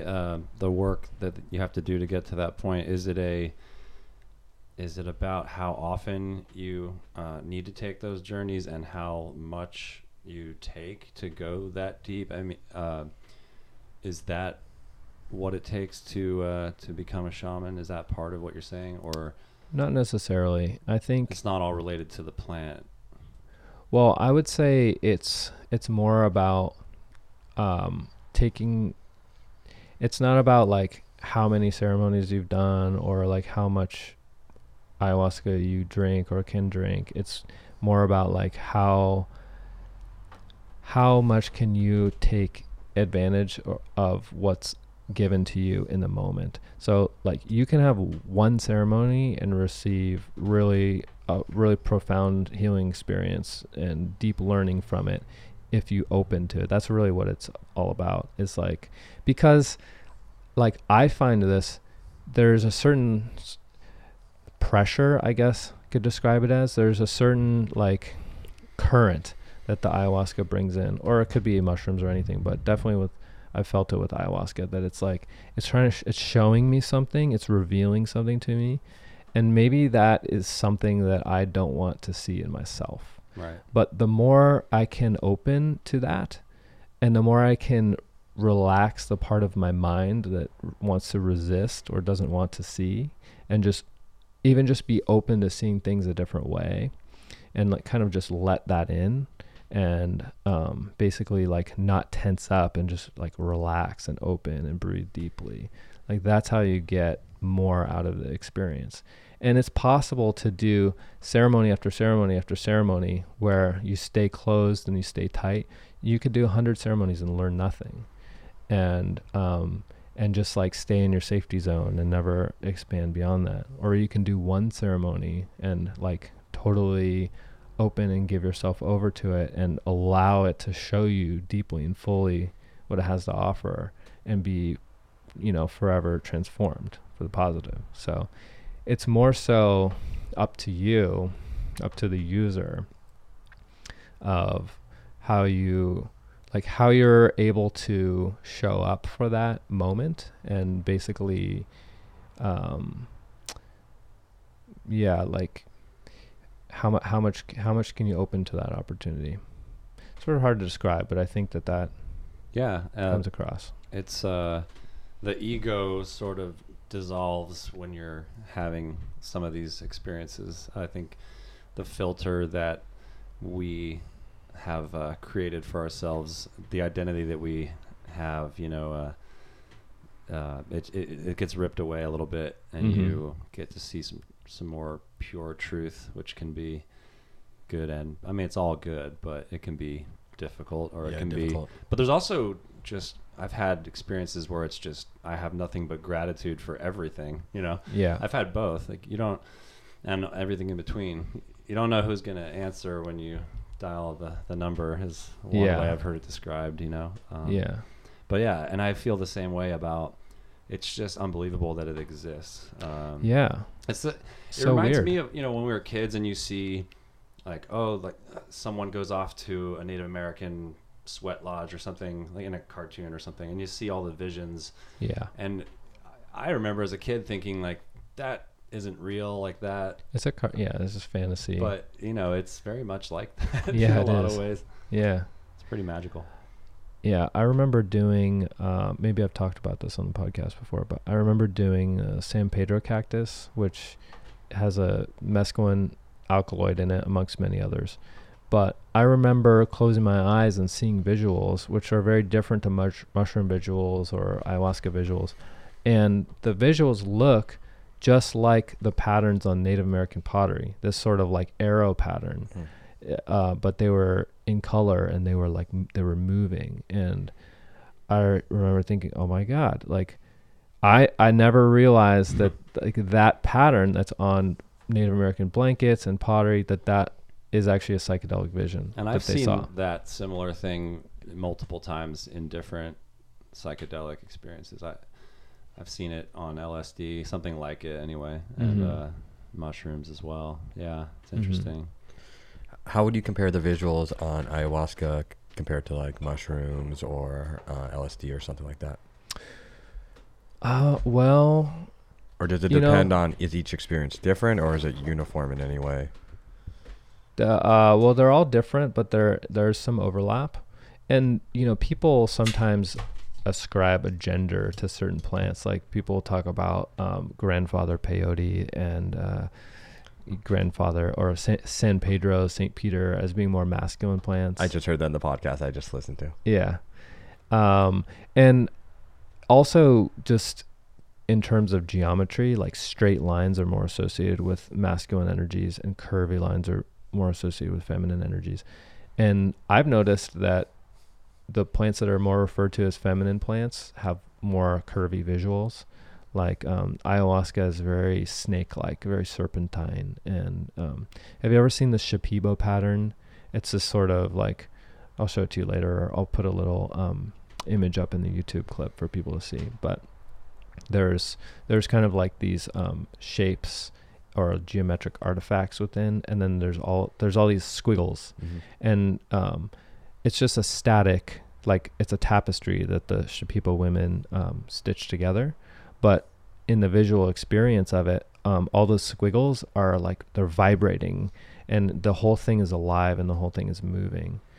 And what they say, or what I've heard that they say, is that pattern is actually a visual representation of sound and of a song, and that the shamanic peoples have learned how to read that, and that they can read this energy comes to them, and they can learn a song from the plant, basically. And that's what a lot of these medicine songs are, is like they've been, nobody sort of made them up with their human mind, that they were like transmissions that came from, they learned how to like, that they call that the visuals, they call that the language of the plants. That's how the plants speak to them. And so they've learned that language, and they understand how to work with those energies and move those energies through them to heal people or to sing a certain song. And my friend who went down to the Amazon and studied with like grandfather shamans for over a course of years, he learned some of their songs, and he also has songs that no one ever taught him and that he doesn't even know. Like I've asked him before, I was like, wow, that one song kind of went like this, da, da, da. Like, what was that song? Like, and he's like, I don't know. Like, if I had to sing it to you right now, I couldn't. It's just a song that comes through sometimes. And it was this full, complete, gorgeous, really beautiful, powerful song that just, he said, just comes through sometimes, you know? Like, there's this whole world that these plants are just a doorway to, you know? And it's like stepping through the closet into Narnia, and you're just like a baby surrounded by, you know, it's just like totally out of our element. But it's incredible that there are people, humans, shamanic peoples who have a ton of experience on that other side, and they know what all these things are. There's like energies and, you know, beings and creatures and all kinds of stuff, spirits and things like that, that is a different world than ours. But they know how they step through that doorway intentionally, and they know how to navigate it and draw power from it. So this might be, I mean, this is impossible to answer, but what is your take on, I guess, are we going into another dimension of being when we step through that door, or is this something that exists on this plane, but we don't have the right lens to see things? I can give you my take on it. I would love your take on it. I don't know if it's right, Yeah. and I definitely don't claim for it to be right. But because I first tapped into those worlds through psychedelics, but I later learned that there's ways to access them without psychedelics, and I became very interested in that. And I had a period of time of doing like intense regular yoga and hours of meditation per day. And what I feel like happens is it's like we have a certain frequency, I guess you could say, like a certain, that's the best way to, like, there's a certain level that we vibrate at, and most of us are at a certain vibrational level in this 3D human existence world. But there's certain things that you can do to raise that frequency. And then just like you might turn a dial on an old school radio, and then, the channel you're on starts to get a little bit fuzzier, and then you transition into another channel, and then you're fully on this other channel. My take, basically, using these really roughshod analogies, is that other dimensions are other frequencies. Typically higher frequencies, but there's also lower frequency dimensions too. And that the psychedelics just make it easier to access these dimensions because they bring you there. I can feel like my vibration, my frequency rising. And I can also, when I'm in that state, I can rise it even further to access different states of consciousness. And I think it's definitely possible to do that without psychedelics, but you have to pursue it more. I mean, you could just take mushrooms and it can happen to you and you don't even know what's happening. You don't even know that that's what's happening. But if you want to access that more intentionally, then there's like ancient protocols for how you can do that from different traditions all over the world, of like tapping into these realms. And I think that a lot of like ancient mythologies, or like, maybe like Chinese dragons, or a lot of these mythical creatures might exist on these different channels of reality. And we're like, oh, they don't exist because we don't see them, because we're not able to, but yeah, that's my take, is that I mean, you could call them different dimensions. I mean, that's just a word. What is a Right. dimension? I don't know. But I feel like we human beings, we have the capability of being multidimensional, that we don't need that.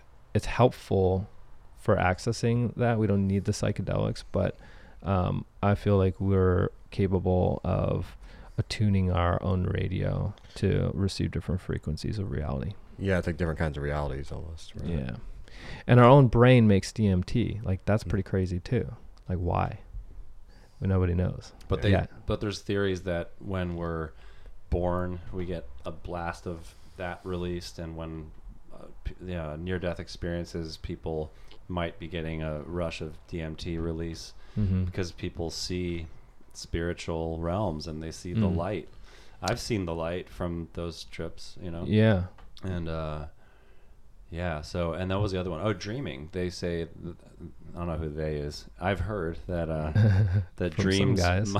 might come from DMT as well. Yeah. It's speculated that it's hypothesized. So, but it's definitely a field of research that it's very new, and there's been some suggestions in that direction, but there needs to be more research to, kind of nail those conclusions down. But Yeah, like my wife worked in the birth field, and she talked a lot about the difference between when a child is born naturally or compared to like having a C-section and stuff like that, with like the serotonin and things like that have been, medically proven. But, that might be connected to it where there's not necessarily health problems because you've been born with a C-section, but you have a higher likelihood of certain problems with that. And I wonder if that's all kind of interconnected with what you're saying. could be. Yeah. I mean, there's also certain like bacteria and helpful things that you get from exiting out the vaginal canal 100%, yeah. and stuff like that too. So I guess now they're like, if a baby's born by C-section, they'll take some of those secretions and just like swab the baby to try to give them some of that. Yeah, and they're they're all covered in their own fluid when they come out, and now they don't wash them right away. You can just have them because they're fine. They Yeah. don't need to be washed off right away. They're a brand new baby. Yeah, and who knows what the medical. I wonder if they would even use like antibacterial soap on like new babies or something like that back in the day. I think even today they do, because there's still that push and that pull between these new kind of thoughts and the way they've always done it kind of thing. Yeah. And I know when you go in, if you have a hospital birth, you have to make, if you want not, the baby giving medicine immediately and stuff like that, you have to make those specific requests and kind of be very like upfront about it, or they will do that pretty much automatically. Yeah, they just have their like protocol based on momentum of the past. Momentum, but their insurance practices and stuff like that. Yeah. Something interesting that you guys could probably find in this area is called holotropic breathwork. Have you ever heard of that? No. So I did holotropic breathwork once, and it's basically it's sort of like a guided meditation, but it involves very intense, deep, intentional breathing, and it becomes uncomfortable. Like you're just breathing in and out, like not super rapidly, not like what do you call it? I can't think of the word, but anyway, you're lying down and they're guiding you through these breathing techniques, and there's this thing that starts happening where your hands and your toes, your fingers and your toes start sort of like flexing back and forth with your breath. And there's a name for it. It's called tetany, and it gets uncomfortable, but you have to like breathe through this point, and then the tetany can even increase to where like your arms and your legs are going, you're kind of like spazzing out a little bit. And this is just happening, or you're doing it intentionally? No, like it's involuntary. Wow. It's involuntary. Just your and it starts at the end of your extremities and kind of like works into your body, right? And so what this is supposed to do, or the point of doing it, is it it kind of opens you up emotionally, and people can have cathartic experiences where they'll just start crying. They'll just have this emotional release. It just, the breathing and whatever's going on energetically like opens up the body in this way that gets the energy to flow in a way that it normally doesn't, right? So I've done this a couple times, but one time I was really going for it, and it's not gonna lie, it's uncomfortable in a way that's hard to describe. Like you don't want to keep doing because your whole body is like spazzing out, but you just kind of one pointed focus, push through. And so I'm in the middle of this, and I can feel inside of my head this squirt. And it was like, if you remember the Gushers, it was like candies. It was like if you'd squeeze it just a little harder and harder and harder, and then it'd break and it'd like squirt. It was just that kind of feeling. And I was like, what the fuck was that? And all of a sudden I start seeing like colors and geometries, and I'm like flying through this kaleidoscopic tunnel of shapes. And the next thing I know, the meditation's over, and they're like, okay, like it's time to start waking up. And I'm super, super drowsy. I'm like so out of it. I feel like I just came back from another world. And I felt like I had slept for 4 days straight. I was like super restored, like a really deep level of restoration. And I actually didn't even know that much about DMT at that time. I'd never smoked it. I didn't know much about it.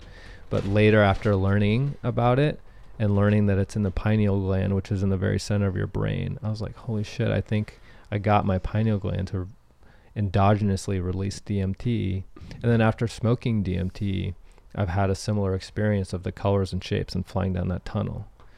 So That's pretty cool. yeah, and So you think there's ways to access it? We just haven't really fully figured it out yet. well, I think some people Some have figured people, it yeah. out, and I didn't know that can happen through holotropic breathwork, but I had that experience.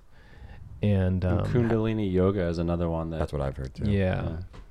And Kundalini yoga is also really difficult in a certain way that's hard to describe, where it basically, it helps you break through a certain point of mental weakness of like where, because you're often doing these repetitive motions or just like sustained body posture for long periods of time. And it's a sort of like slow burn that you get from just doing like horse stance or something. Like we used to do horse stance in Taekwondo as a kid, and you just like kind of bend your knees and you crouch down, and you get to a point where it hurts and it burns and you want to quit, but you can keep going.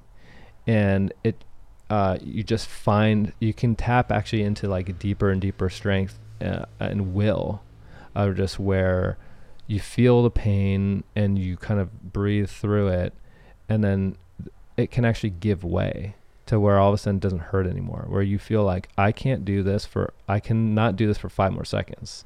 It hurts too much. And then you get through that 5, you get through another 5, and then all of a sudden it doesn't hurt anymore.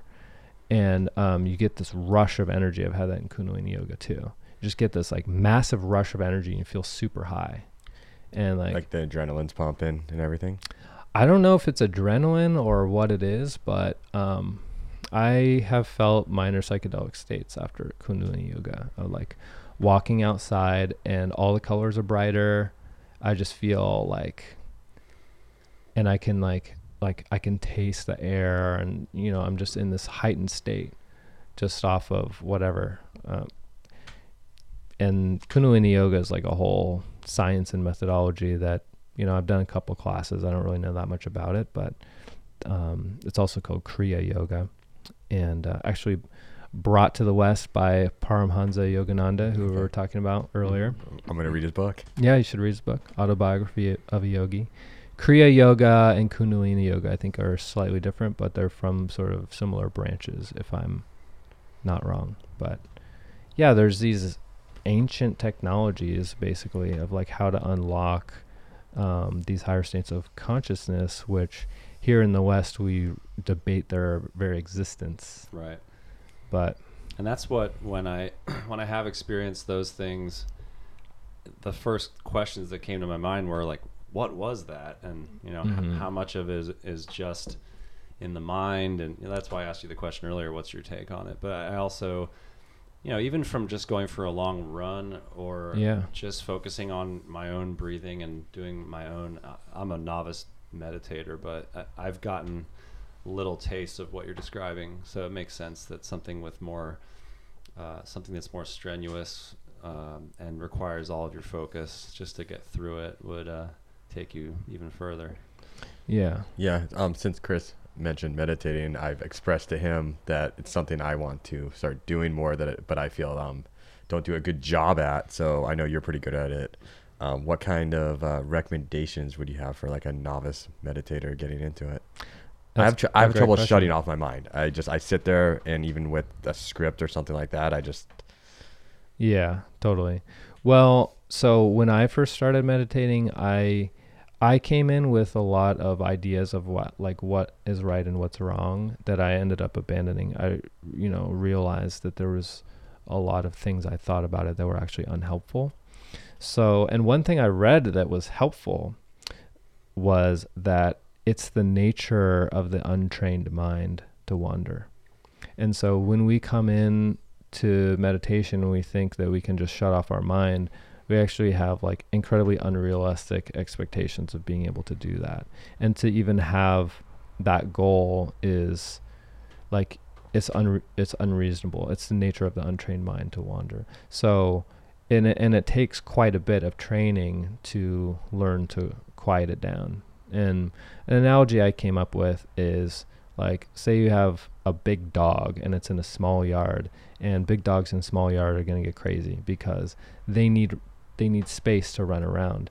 And that's basically us in our everyday lives, because we just live in these busy cities and we have busy lives and so many things going on. And most of us don't have the time or make the time or space for, our mind to get that good run. And sometimes exercise can do it for people, but meditation is great too. So what I do when I meditate, it's like, say that small yard is on the edge of a wide open field.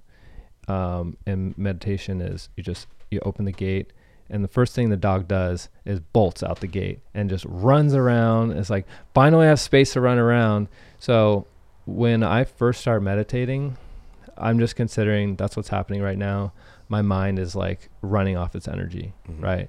But if you leave that gate open, the dog's gonna go run around, have a good time, chase some squirrels, and then eventually he's gonna come back into the yard under his own volition and sit down on the deck and be chill. And you have to, in my experience, I have to give myself enough time meditating or enough consistency over some days for that to happen. Like maybe just in one session, especially if you just sit down for 15 minutes, your dog is not going to run out all of its energy. And so doing some every day, I found consistency is the most helpful. You get that practice, right? And then another thing I like to say is there's no wrong way to meditate, only better ways, because I kept experiencing this frustration in meditation of like, I'm doing it wrong because I had all these expectations of what it was like to do right. Yeah. But I eventually kind of adjusted that if I've made it through all of the excuses to not meditate and I'm actually meditating, I'm doing it right. And then, there's better ways too of like keeping focus and training the mind and stuff like that. But like, if you're actually meditating, then you're doing a good job for yourself. Even if you feel like you're just experiencing utter chaos, you're actually doing something of benefit. Just keep going, right? Just keep doing it. I heard somebody say that meditation is like a video game where if you try to go forward, you can't. Like you have to just, like if you do have these thoughts come into your mind, you can't just blast through them. You have to acknowledge it and give it its weight and let it pass. You can't fight the fact that your mind is going to be restless sometimes. Totally. right? Yeah, you have to cultivate sort of an objective observer. You're just watching what's going on and not necessarily trying to fight it or change it. But Do you recommend like listening to scripts when you do this, or? I mean, there's different things that work well for different people. For me, I personally don't go for, like, some people love guided meditation. Mhm. It's really helpful for them. But for me, I prefer just silence. Or I even, at one point, I wondered, like, if I started to become dependent on the silence for my peace of mind, and, like, cars driving by would distract me or something like that. So I would actually from time to time do meditations of just like go sit in a public park and just sit on the grass where there's people around, there's all kinds of noises, and that's just like putting a couple more weights on the bar, of just like Upping the degree of difficulty. Yeah. And really the goal in that case was I was cultivating a sense of acceptance of just like, all these things are happening, it's all fine. It doesn't have to disturb me because, I'm here doing my thing. And I started doing that because I felt a dependence on the silence. I went to a meditation retreat, and normally I just meditate by myself. And there was people there of all different skill levels, including many, many beginners that were just coughing and shuffling around, making all this noise. And it was disturbing me. And I was like, in my mind, I'm trying to meditate, and I'm like, fucking sit still, But then I'm realizing, I'm like, why does it matter what they're doing? Like that's like my lesson in this moment is like, whatever that guy is doing. And there was this guy that was like really, really big, and he kept getting up and down, up and down. He was so big, he couldn't sit down. He would like soft crash land on this pillow, and he would fucking shake the floor of the whole place. So just like a minor shockwave through this like wood floor of like for like 40 people. Like at least once every single session he would get up and crash land. And I'm like, wow, listen to the thoughts going through my head of this guy, but whatever. And, yeah, recognizing that you're getting yourself worked up about something that you don't even have control over, and that's all part of just where you are. And that moment is just a microcosm of so many other moments that we all can have, of just things that are out of our control that bother us, and we might want to point the finger at this guy who's doing this thing, but it actually doesn't matter. Like, so what? Like that doesn't, like, I can actually be in a state of acceptance of that and have it not bother me. Like, he's not actually doing anything to me. I mean, he's kind of shaking the floor. Yeah. It's Well, not whatever. intentional, yeah. He certainly doesn't mean you harm, and he's not trying. Yeah, of course. Yeah, he doesn't mean me harm, and I can just be like a buoy on the ocean waves, just like let all of that stuff pass under me and just kind of like bob with whatever's going on. So meditation has helped me build that sense of acceptance and adaptability in a certain sense. Did you like going to a meditation retreat as someone who's done it a bunch previously? I did not. It was a Vipassana retreat, which is like a 10-day meditation retreat. And for me, it was just like a confluence of circumstances that ended up not being right for me. I had just gotten back from traveling. Long story short, I was experiencing a really high state of stress going into the retreat. And I thought, oh, this is perfect. I'm super stressed out, and I meditate to lower my levels of stress. And so this is exactly what I need to go into this 10-day silent retreat. And in that particular style of meditation, Wait, silent retreat? Yeah. What does that mean? Well, you're there for 10 days. There's other people there, but you have your own tent. You don't talk to anybody At all? at all. Well, if you need to, you can talk to the facilitators if you have an issue. But there's no But there's small no talk. there's Hi, no how you doing? no, nothing at all. There's no eye contact. You don't even make eye contact with people. And there's meals, and they serve you like buffet style, like vegetarian meals and stuff like that.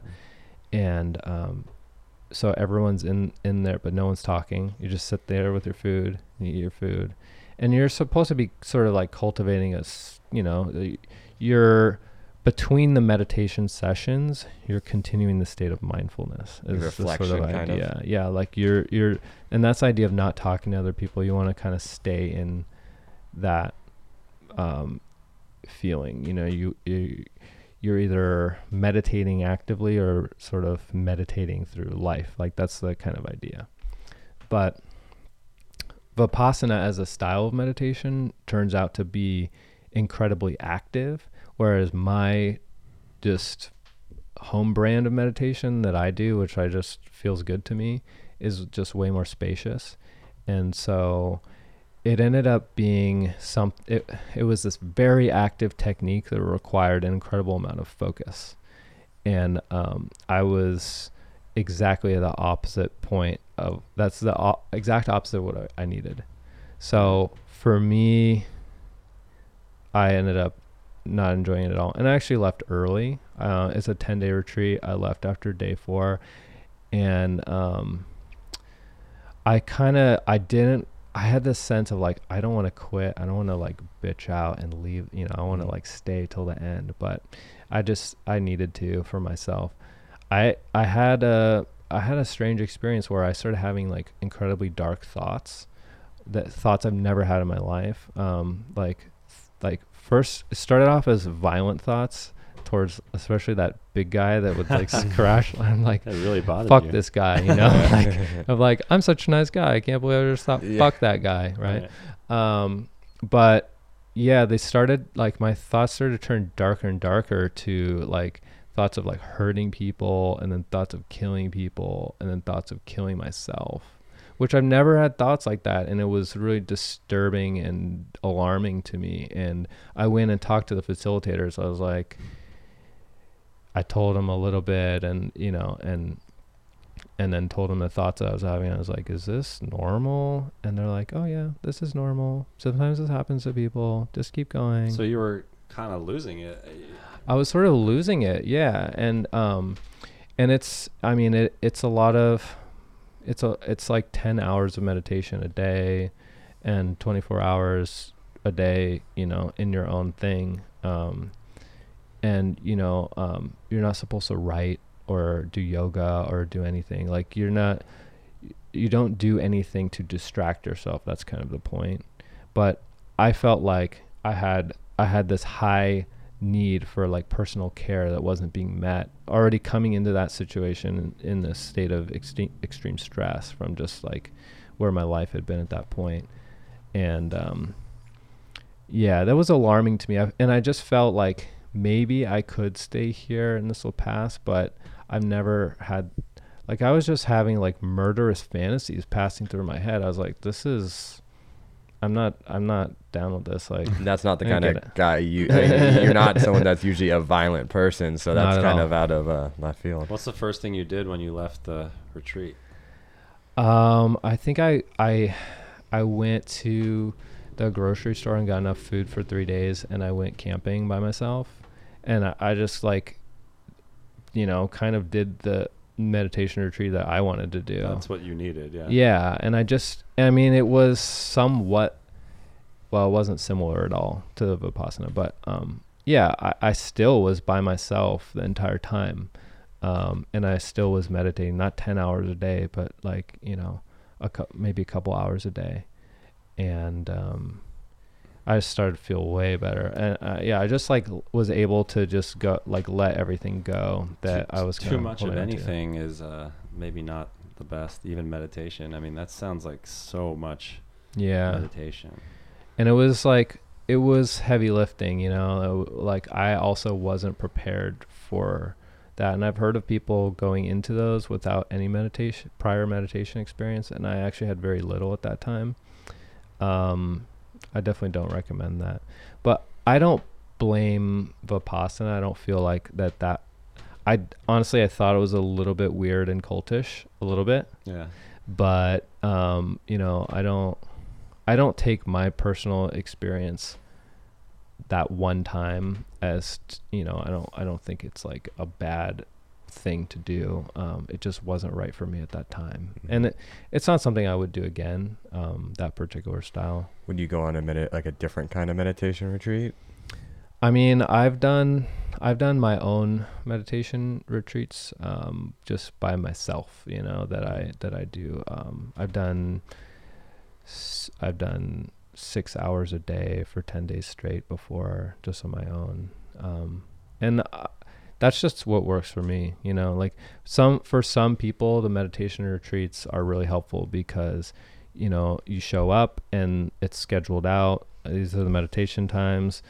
These are the eating times, and you don't have to worry about any of that stuff. Especially if you're living like a corporate job where that becomes more difficult, being able to get away for 7 to 10 days and it's structured for you probably gets you into that rhythm of doing it. For some people, that's super helpful, but for me, I've always liked to make my own schedule. I don't like to work for other people. I just like to create my own thing, you know, and I'm good with that. So that's what I do. But yeah, a lot of people have gotten a lot of benefit out of doing meditation retreats, yoga retreats. So They become very, very popular. yeah, definitely.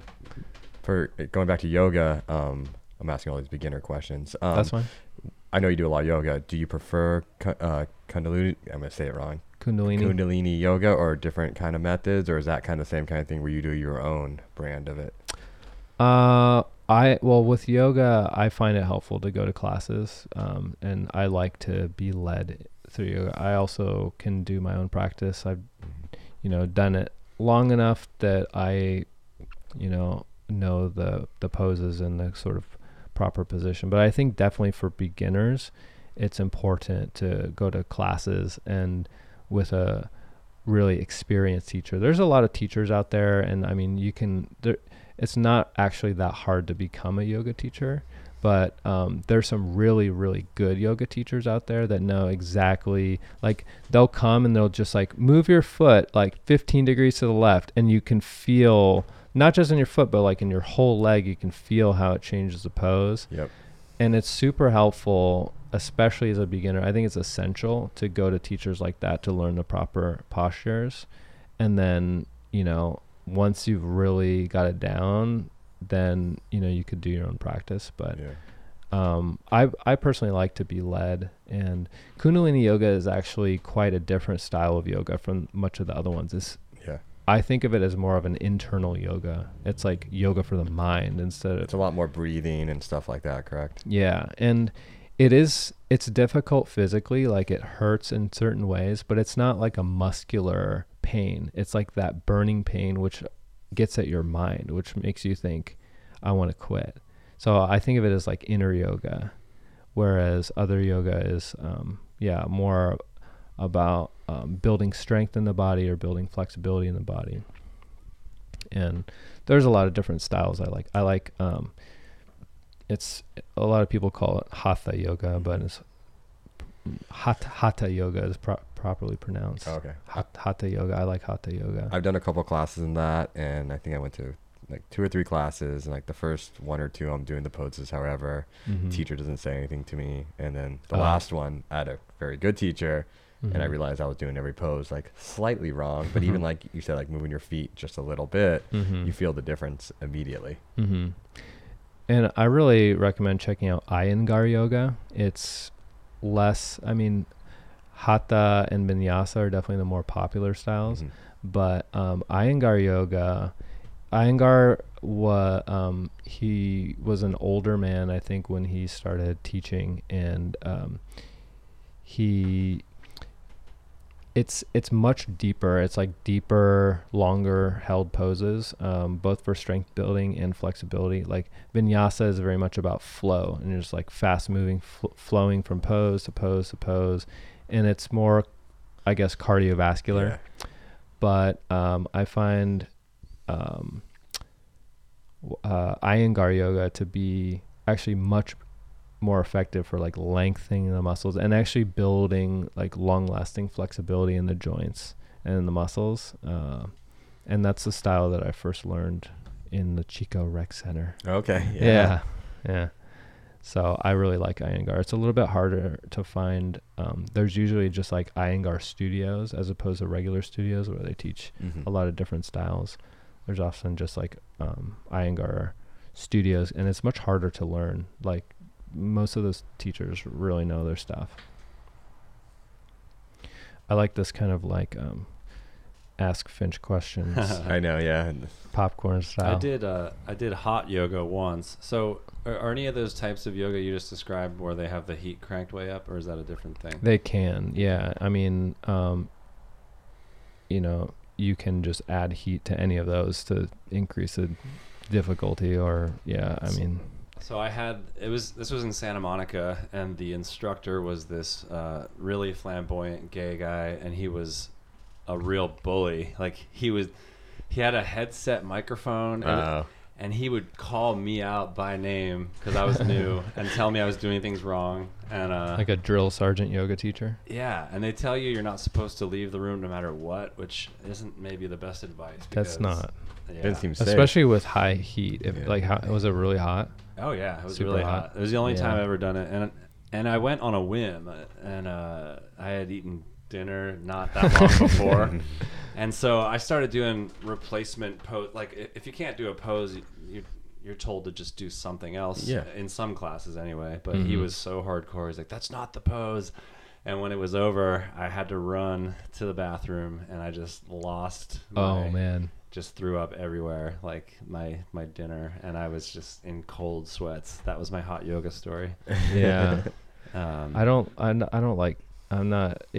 I feel like a good teacher will recognize that everyone in the room is going to be at different skill levels, have different Absolutely. needs, seems pretty and obvious. it's not about like, you know, how tough you are or whatever. It's just like, what do you need? What does this person need?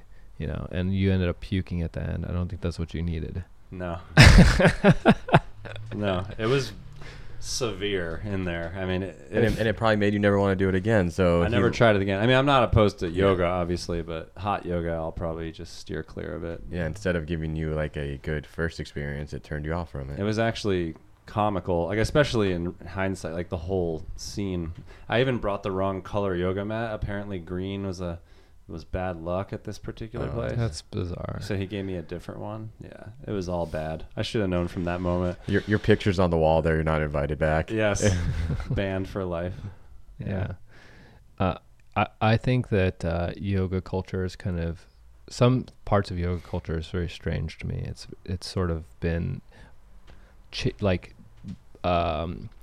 appropriated into more of this sort of like calisthenic sort of Western style aerobic type of thing. And not that there's anything wrong with that, but it's not even like really yoga. It's something else, you know, but it's sort of weird that we know, I think as a culture, we know so little about what yoga actually is that there's many different things that fly under the same banner of yoga, and people are like, oh yeah, that's fine.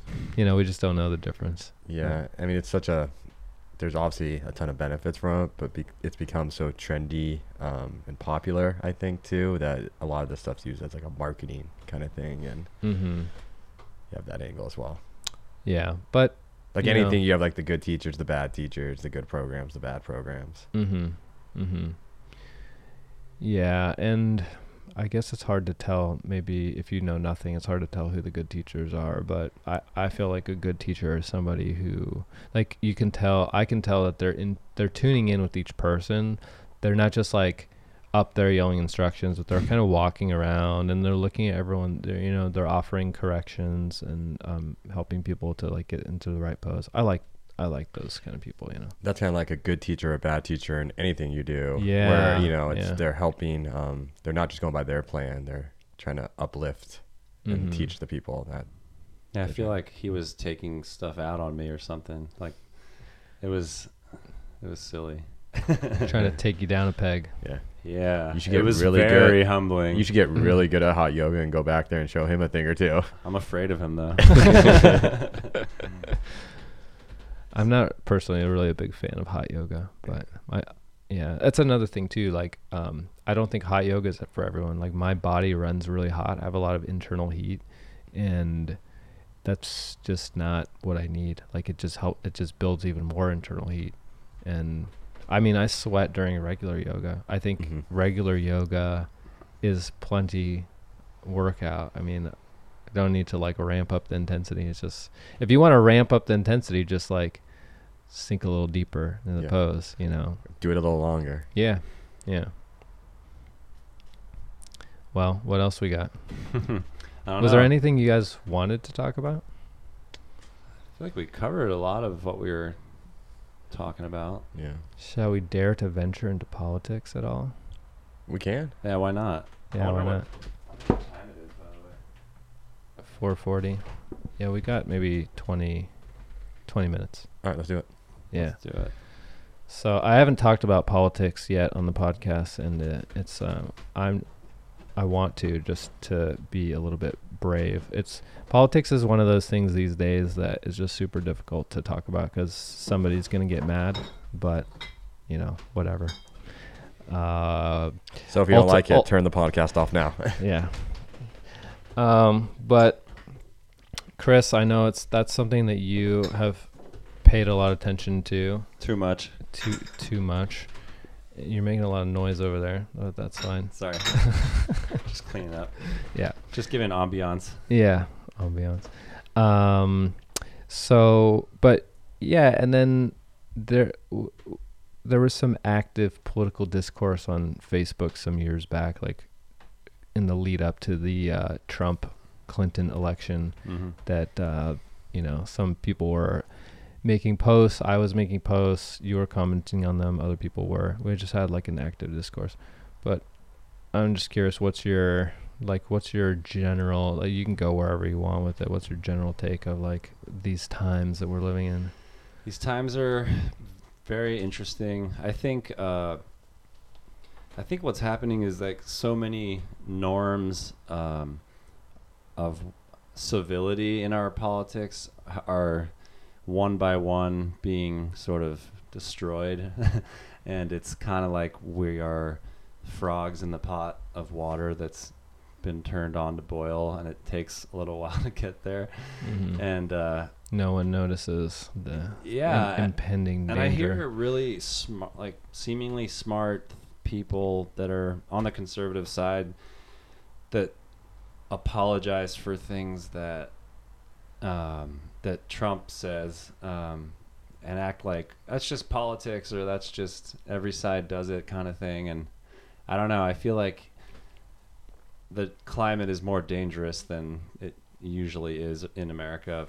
The way that the leader of our country speaks about people and sort of casually says that violence is acceptable at rallies, and it's all these things that you can, if you support him, you can write him off as he's just joking around, But I think that's one of the big things that's happening, that civility and decency and just taking the high road. Like when you're the president of the United States, I feel like you should be trying to elevate the way people treat each other. I mean, you are setting an example. And Mhm. I think things are just a lot meaner now than they've ever been. Mhm. There's a lot more I could say, but I think that's one thing. And I don't think he's Hitler. I don't think he's a fascist, genocidal kind of a person. But Mhm. all these. It's not like any of those guys from the past started off turned up to volume 20. Like Yeah, a lot of there's stuff been a happens very building. gradually. So Yeah. I don't know. I guess that's what's at the top of my mind right now with it all. Yeah. Yeah. I think that there's a big piece that a lot of us here on the West Coast of the United States are missing, being more liberal leaning.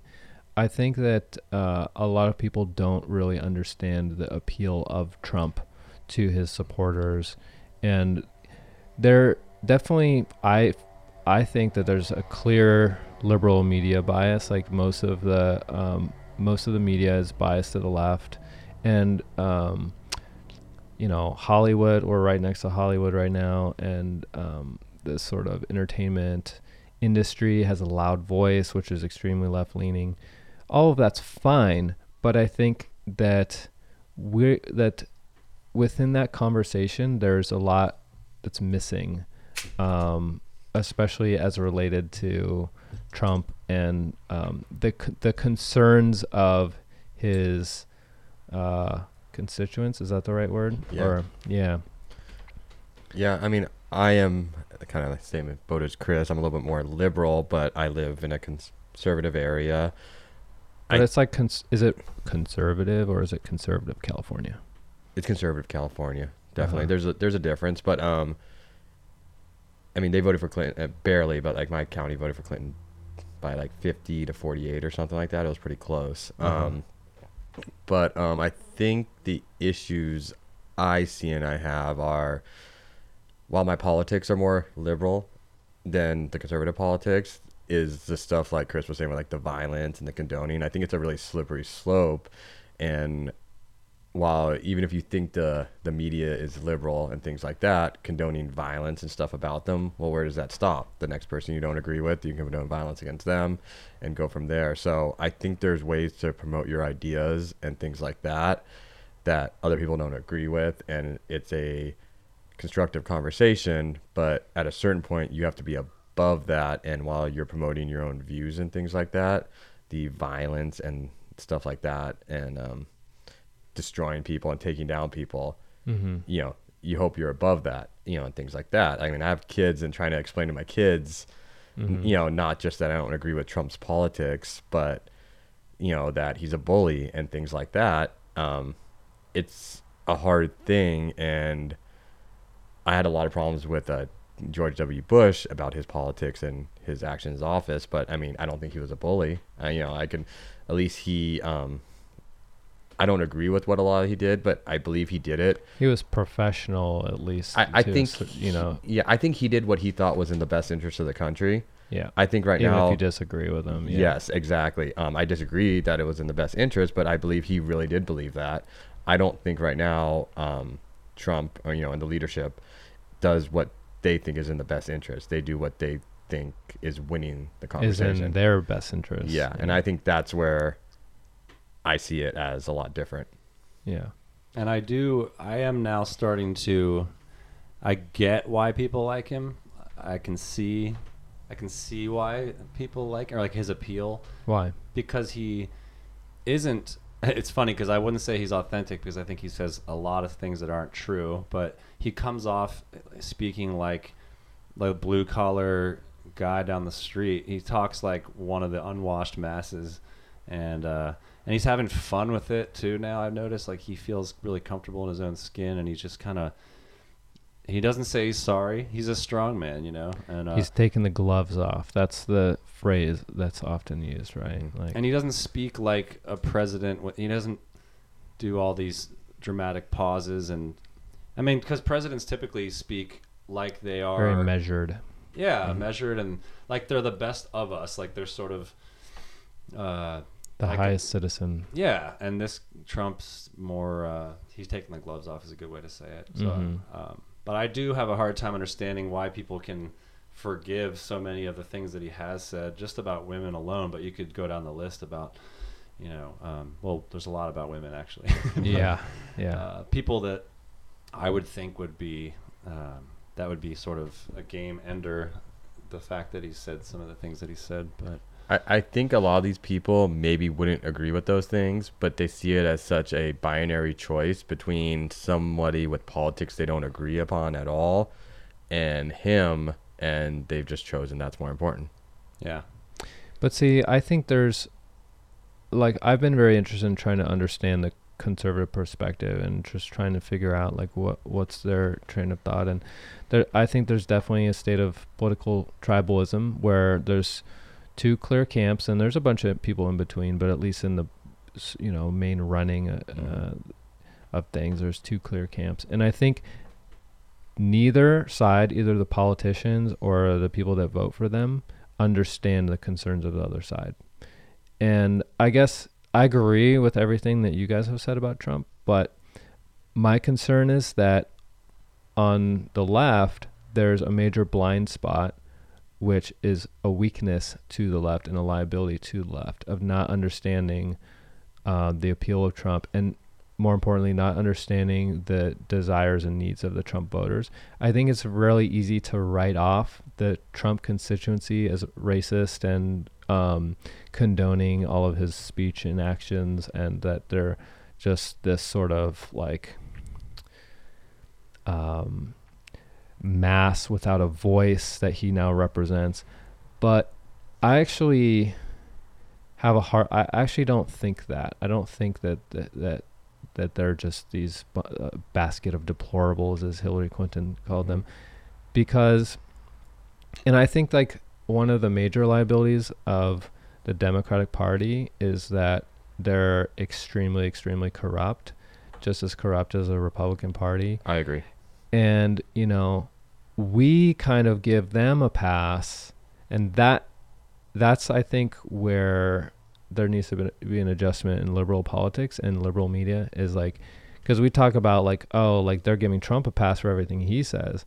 Well, there's just been blatant corruption right in front of our faces that has been swept away by the media and gaslit and forgotten, that I think the other side sees. Yeah. They see that about us. They see the blatant corruption and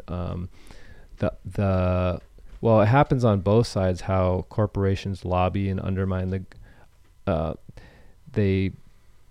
they get the politicians to vote for a corporate interest which undermines the interests of the people. The point of government is that they're supposed to protect the people, and also, you know, they're supposed to be the middle point between the realistic needs of economies and the realistic needs of the people. Mhm. And I feel like on both sides, the Democrats and Republicans, they've failed the people. And that's what Trump capitalized on by being a political outsider to the Republican Party. He capitalized on that, and he took over the Republican Party. Bernie Sanders fell short, and Trump won because people didn't want to vote for Hillary Clinton. I didn't, you know? And my concern is that if the Democrats don't get real with their problems within, they're going to lose to Trump in 2020. And I think nobody can imagine that. Like, Oh, I can. Yeah. At this point, I feel like I he don't will imagine win. how it's not going to happen. Like, in order to beat him, he still is popular. He's basically been campaigning ever since he won. Mhm. He's still doing campaign rallies, you know.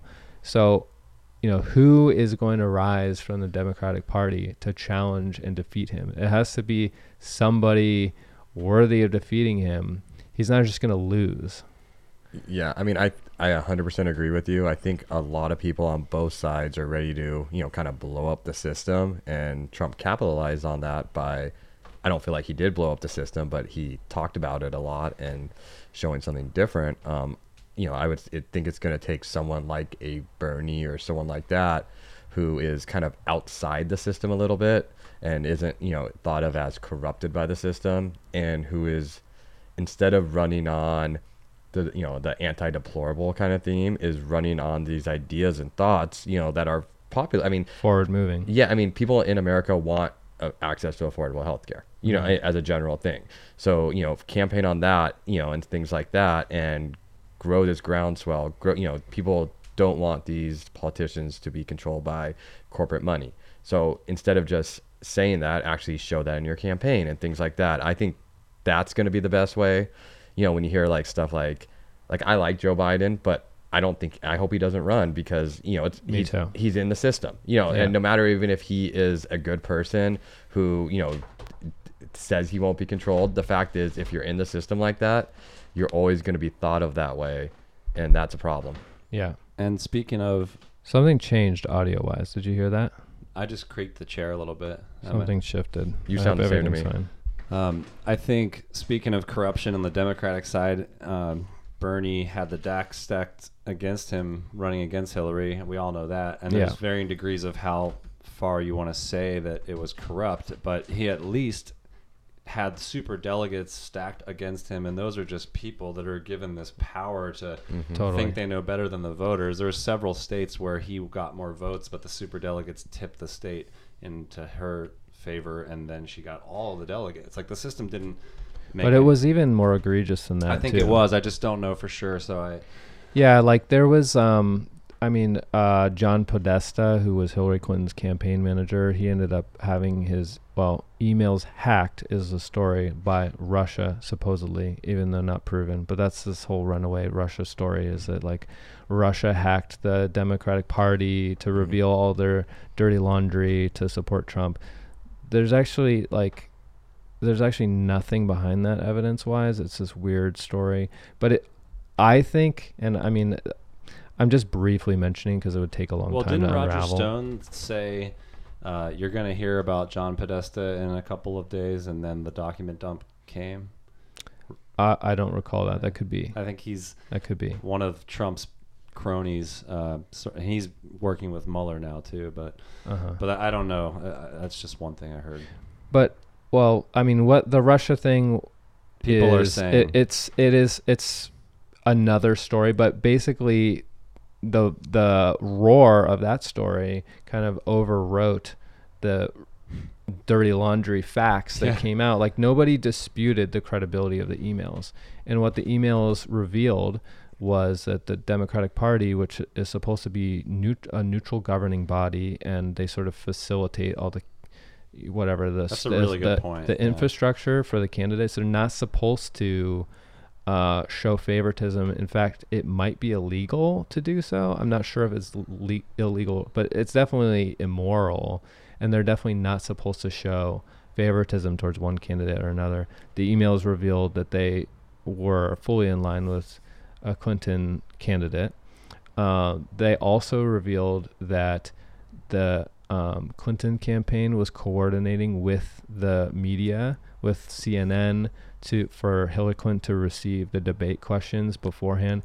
This is like, talk about like, people are like, Trump is undermining democracy. That is more egregious than anything Trump has done. Like, that is actually like legit provable corruption and undermining of the democratic process. That combined with superdelegates, and I mean, Trump has said a lot of, I don't know the word, but inflammatory things. Certainly, he said a lot of things which are really dangerous. But as far as provable stuff that he has done, like impeachable acts, criminal acts, things like that, I mean, a lot of people think of him as sort of like a criminal person, but like, the investigations have yet to reveal anything. Well, what about the proof that the Democratic Party,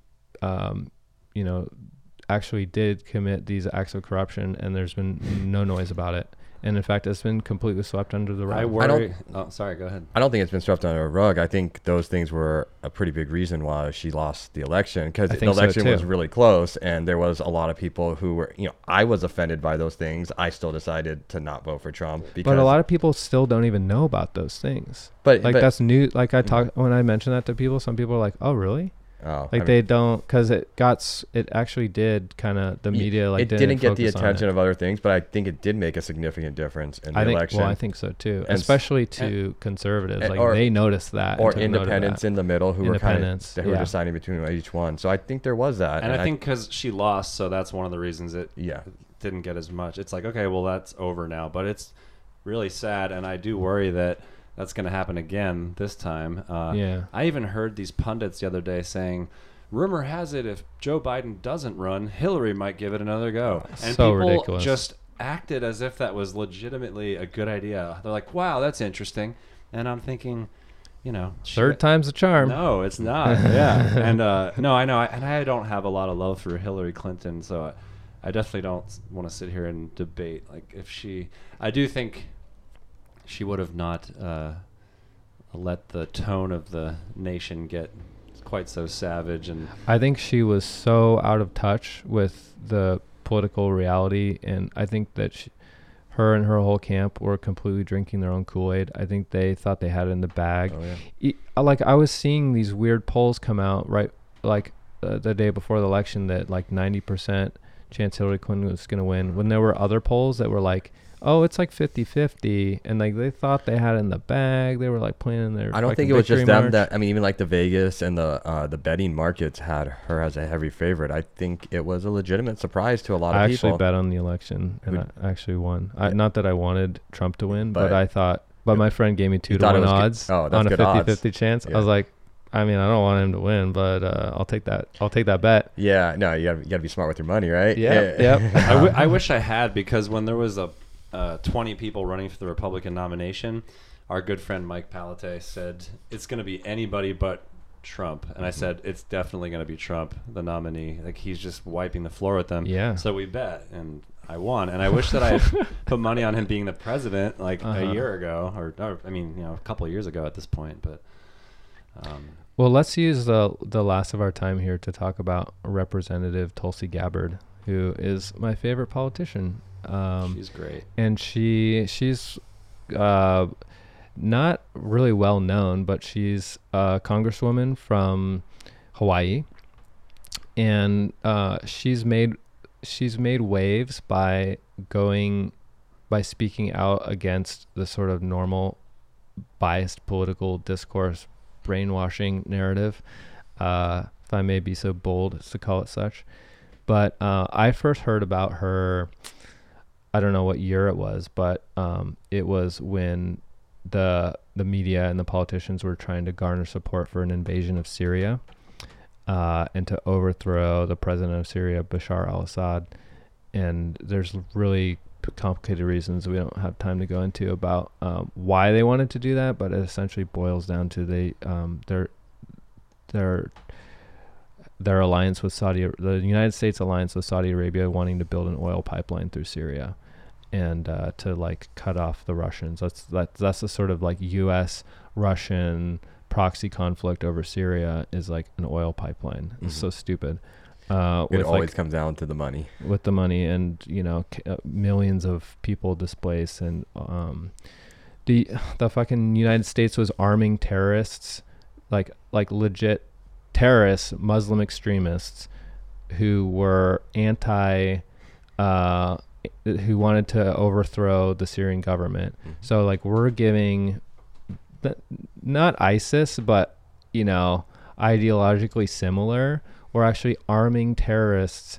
They're calling them the Free Syrian Army to overthrow a sovereign nation. And to be fair to all parties, we've been doing that. Both parties have been doing this for a long time. Oh, this is like 20th century American international. And the argument at the time, a lot of it was, we should be arming them more, and we should have done this sooner. Like, and this is the Obama administration. well, by he the was way. he was pushing back against what John McCain wanted to do. He was saying we should have been there years ago. There should be a lot more guns in these guys' hands. And So this is like utter insanity, but this isn't really happening. This isn't really happening in the public eye. It's happening, and a few people are reporting about this, but definitely the mainstream media view in this country that it's not being reported on. So Tulsi Gabbard, a member of Congress, she decides, I'm going to go to Syria unannounced and go check this shit out.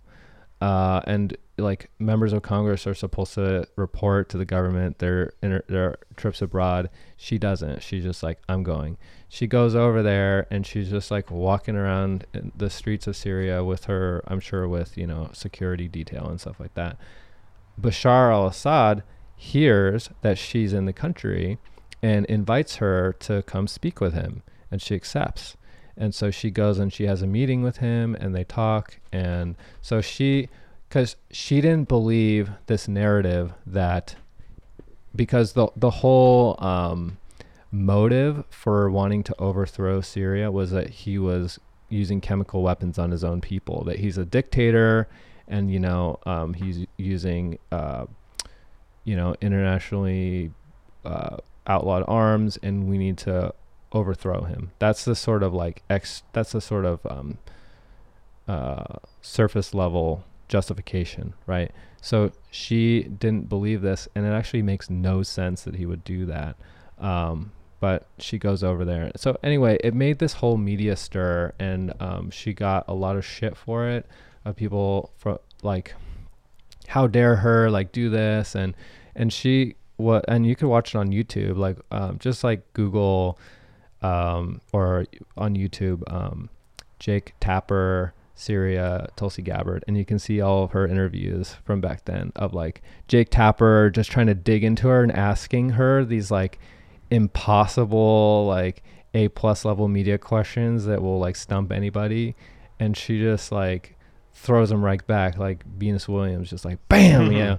And she's so smart and so skilled, and so they're trying to make her look like a fool by bringing her up on the media and for She's doing this too thing. smart, yeah. And she is so smart and so skilled. She uses the opportunity to expose what the American government is doing over there, and to speak to the truth of how we're this military nation trying to take over the world, and she's not about it. And she's like one of the few true speakers in the government. And she was an Iraq war veteran. She Yeah. is an Iraq war veteran. Yep, Yeah. she's a military vet, and she supports progressive values and healthcare. And she was actually the chairwoman of the DNC when Bernie Sanders started running, and she quit her position to support Bernie as a candidate, which you're supposed to do, right? Because Because of the same thing you talked about earlier. Yeah. Because you shouldn't have this conflict of interest when you're supposed to be a neutral party in this. right. So she was the vice chairwoman. I don't know if I said that properly. She was the vice chairwoman. Now the chairwoman, Debbie Wasserman Schultz, she is an old fan of longtime friend of Hillary Clinton, and the Podesta emails revealed her clear preference and collusion with the Clinton campaign. Now, when that all came out, she resigned, like right away. She resigned her post, and then within days of resigning, she was hired by the Clinton campaign. They hired her, which is just like so baffling. It's just like so blatant. I think But- her connections go back to like Bill Clinton's kind of Mhm. day. Yeah, the Clintons are over. Can they please just be over? That's Go what I'm away. saying. When I heard Go that away. said on the Go show away the other forever. day, I could not believe it. Like I wanted to scream at the television. And the media, of course, just acts like, sure, that's a perfectly Because reasonable. I think they're still reeling because they need somebody that's still in their camp, even though their camp has already lost. The old style Democratic Party, Hillary Clinton, Joe Biden. I mean, who else do they have? But obviously, I think in order for the Democrats to beat Trump, there has to be a more progressive candidate, and the Democratic Party and the liberal media needs to open up to that. Mhm. And they're just holding fast and kind of like trying to lock down the castle. But I think that's the way. I think that's what the liberal constituency actually wants. Yeah, and you're seeing that a lot. Like, there's a bunch of Congress races down in Orange County that the candidates are people who have not been involved in politics before. They're brand new. A lot of women, things like that, are running for the first time and are so far looking really good in the polls. Because I think there's a strong, like people want that. I think they're looking for a leader that is coming out without these influences and things like that, and kind of more of a place they're at. I think at this point it should be Bernie. I think everybody else is I mean, he's beloved already. Like he was filling arenas with supporters, and I think anybody else, I mean, other than someone like Tulsi, but I don't think I mean, you can't say it's not her time yet. I mean, Obama came out of She's nowhere. pretty young. She's very She might young. be too young to even run, actually. No, she's not. Isn't she 33? She's 37, I believe. okay. And I But- think you have to be 35. And you said you liked her, Chris. Why do you like her? I don't know much about her yet. Similar things to what Finch was saying. She comes off as very authentic and very smart, and not just a party line. She actually cares. She seems like she cares. She seems like she meditates, if I had to guess. I think she actually does. I feel like she very- has, Centered. yeah, like, I don't know her history, if she's Hawaiian or what, or part Hawaiian, but she definitely, I mean, she has that, like she says, she's in line with the spirit of aloha, you could say. And like she says aloha a lot, just like as in her interviews. Which And when I heard she was a veteran, and when I read that part, I was surprised too, because I just thought yeah, she just seems like such a peaceful soul and very intellectual. Is very smart. And by the way, she's also a war veteran. And she's dangerous in terms of like, you know, if she enters the race, she's really dangerous to a lot of I hope she everyone runs. else. I hope she runs too. I think that if she runs, she will win. And I think if she doesn't run, Trump will win. All right, I gotta do more research on her now. So You think Bernie's going to be seen as too old, and they're just going to paint him as a communist? And Yes, I don't think Bernie can beat. I don't think Bernie can beat Trump. I think you might be right. I think in 2016 he would have beat Trump if given the chance, but I don't think. What's the difference now? Well, I think the way that Bernie capitulated after he lost, he basically just fell. He just fell in. I mean, for all his revolutionary speak, he just kind of like quieted down. I don't know. Like, I think Bernie himself didn't expect the kind of grassroots movement that latched onto him. I feel like that there was this energy waiting for someone like him, and it put wind in his sails, I think, more than he expected or realized, and he went along with it. But I personally, like, man, so many people were casting this Bernie Sanders Messiah stuff at that time, and I voted for him over Clinton for sure, but I wasn't like 100% impressed by him. There was a lot of valid logistical questions of like, okay, so here, like, I love your ideals, but how do you want to accomplish these things? And he was super vague over and over and over. So I think he was really similar to Trump, where they have these ideals and it's on each different sides of your thought. Yeah. And I get what you're saying, and I agree with you, but I think for people, it's more about thinking they care about my ideals and my thoughts, and the logistics, at least in an election, matter less. I think that's true for younger voters, which is why I think he got a lot of younger voters and not as many older voters, older Democratic voters, because I think the older people who've been around a while and own houses and know how shit works, they're like, okay, but how are you going to do that? It sounds like you're probably going to have to raise taxes on everyone. And that's, I don't know if that's what they were thinking, but that's what I was thinking. I thought that was Bernie's dirty secret, was that he wasn't going to just raise taxes on the rich. He was either going to raise taxes on everyone, or he was going to end up being ineffective and not able to deliver on his promises. Yeah, it's more of a wish list, I think, that he had. And I think that will be the hard thing about Trump did cut a lot of people's taxes. So if the economy's good and taxes are lower than they were, then that's a hard thing to beat, really. And Yeah. but I do love Tulsi. I hope she runs. Yeah, I hope she runs too. Well, this was a pretty good podcast. We flowed pretty good. That was fun. Yeah, that was fun. Thanks for coming on. That was a solid, pretty good. Yeah, it was solid, pretty good. Borderline excellent. Thanks. It for could have gone downhill quickly. Yeah. Thanks for having us, man. Yeah, definitely. Good to have you guys on. Good to see you too. Yes, you got to come back from Asia and visit often. We'll see. We'll see how life goes. You guys can come over there too anytime you want. Fair enough. Yeah. Sounds good, man. All right. Thank you. I'll be back this Sunday with my friend Alexander Sharon to talk about holistic healing. We talk about alternative medicine, and in particular nutrition and diet, and how what you eat affects your health, for better or for worse. We tackle a lot of misconceptions that we hold in American society and Western society about health, and how some of the things in our culture and our society and lifestyle are harmful to us, and some of the ways that we can use food in particular as medicine. We talk about some ancient systems of medicine, in particular Ayurveda, and some different perspectives and approaches to health.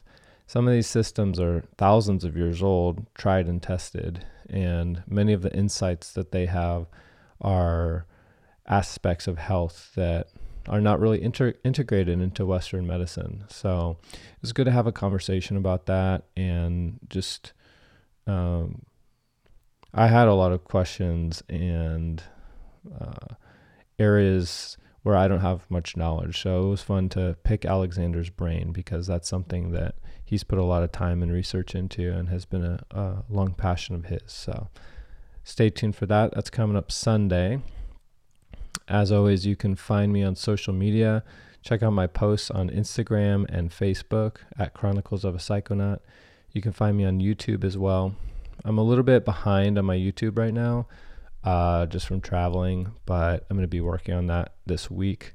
So all these video streams will be up on YouTube in short order. And I'm also going to be working on my Instagram more.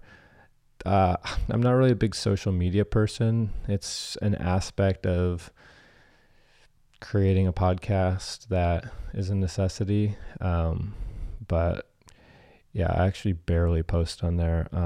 But I have a lot of exciting things going on. I'm going to be posting some pictures from LA. I'm moving to Asia soon. So even just for my own self, I want to kind of catalog these things. And I've been trying to get better at taking pictures and posting. So check out my Instagram. There's going to be more stuff going on there. I also do Instagram stories, which, if you don't know Instagram, there's this little feature where you can post to your story and it's just a short thing. It expires within 24 hours. But I'm trying to just get into the social media more and just kind of make it a daily thing.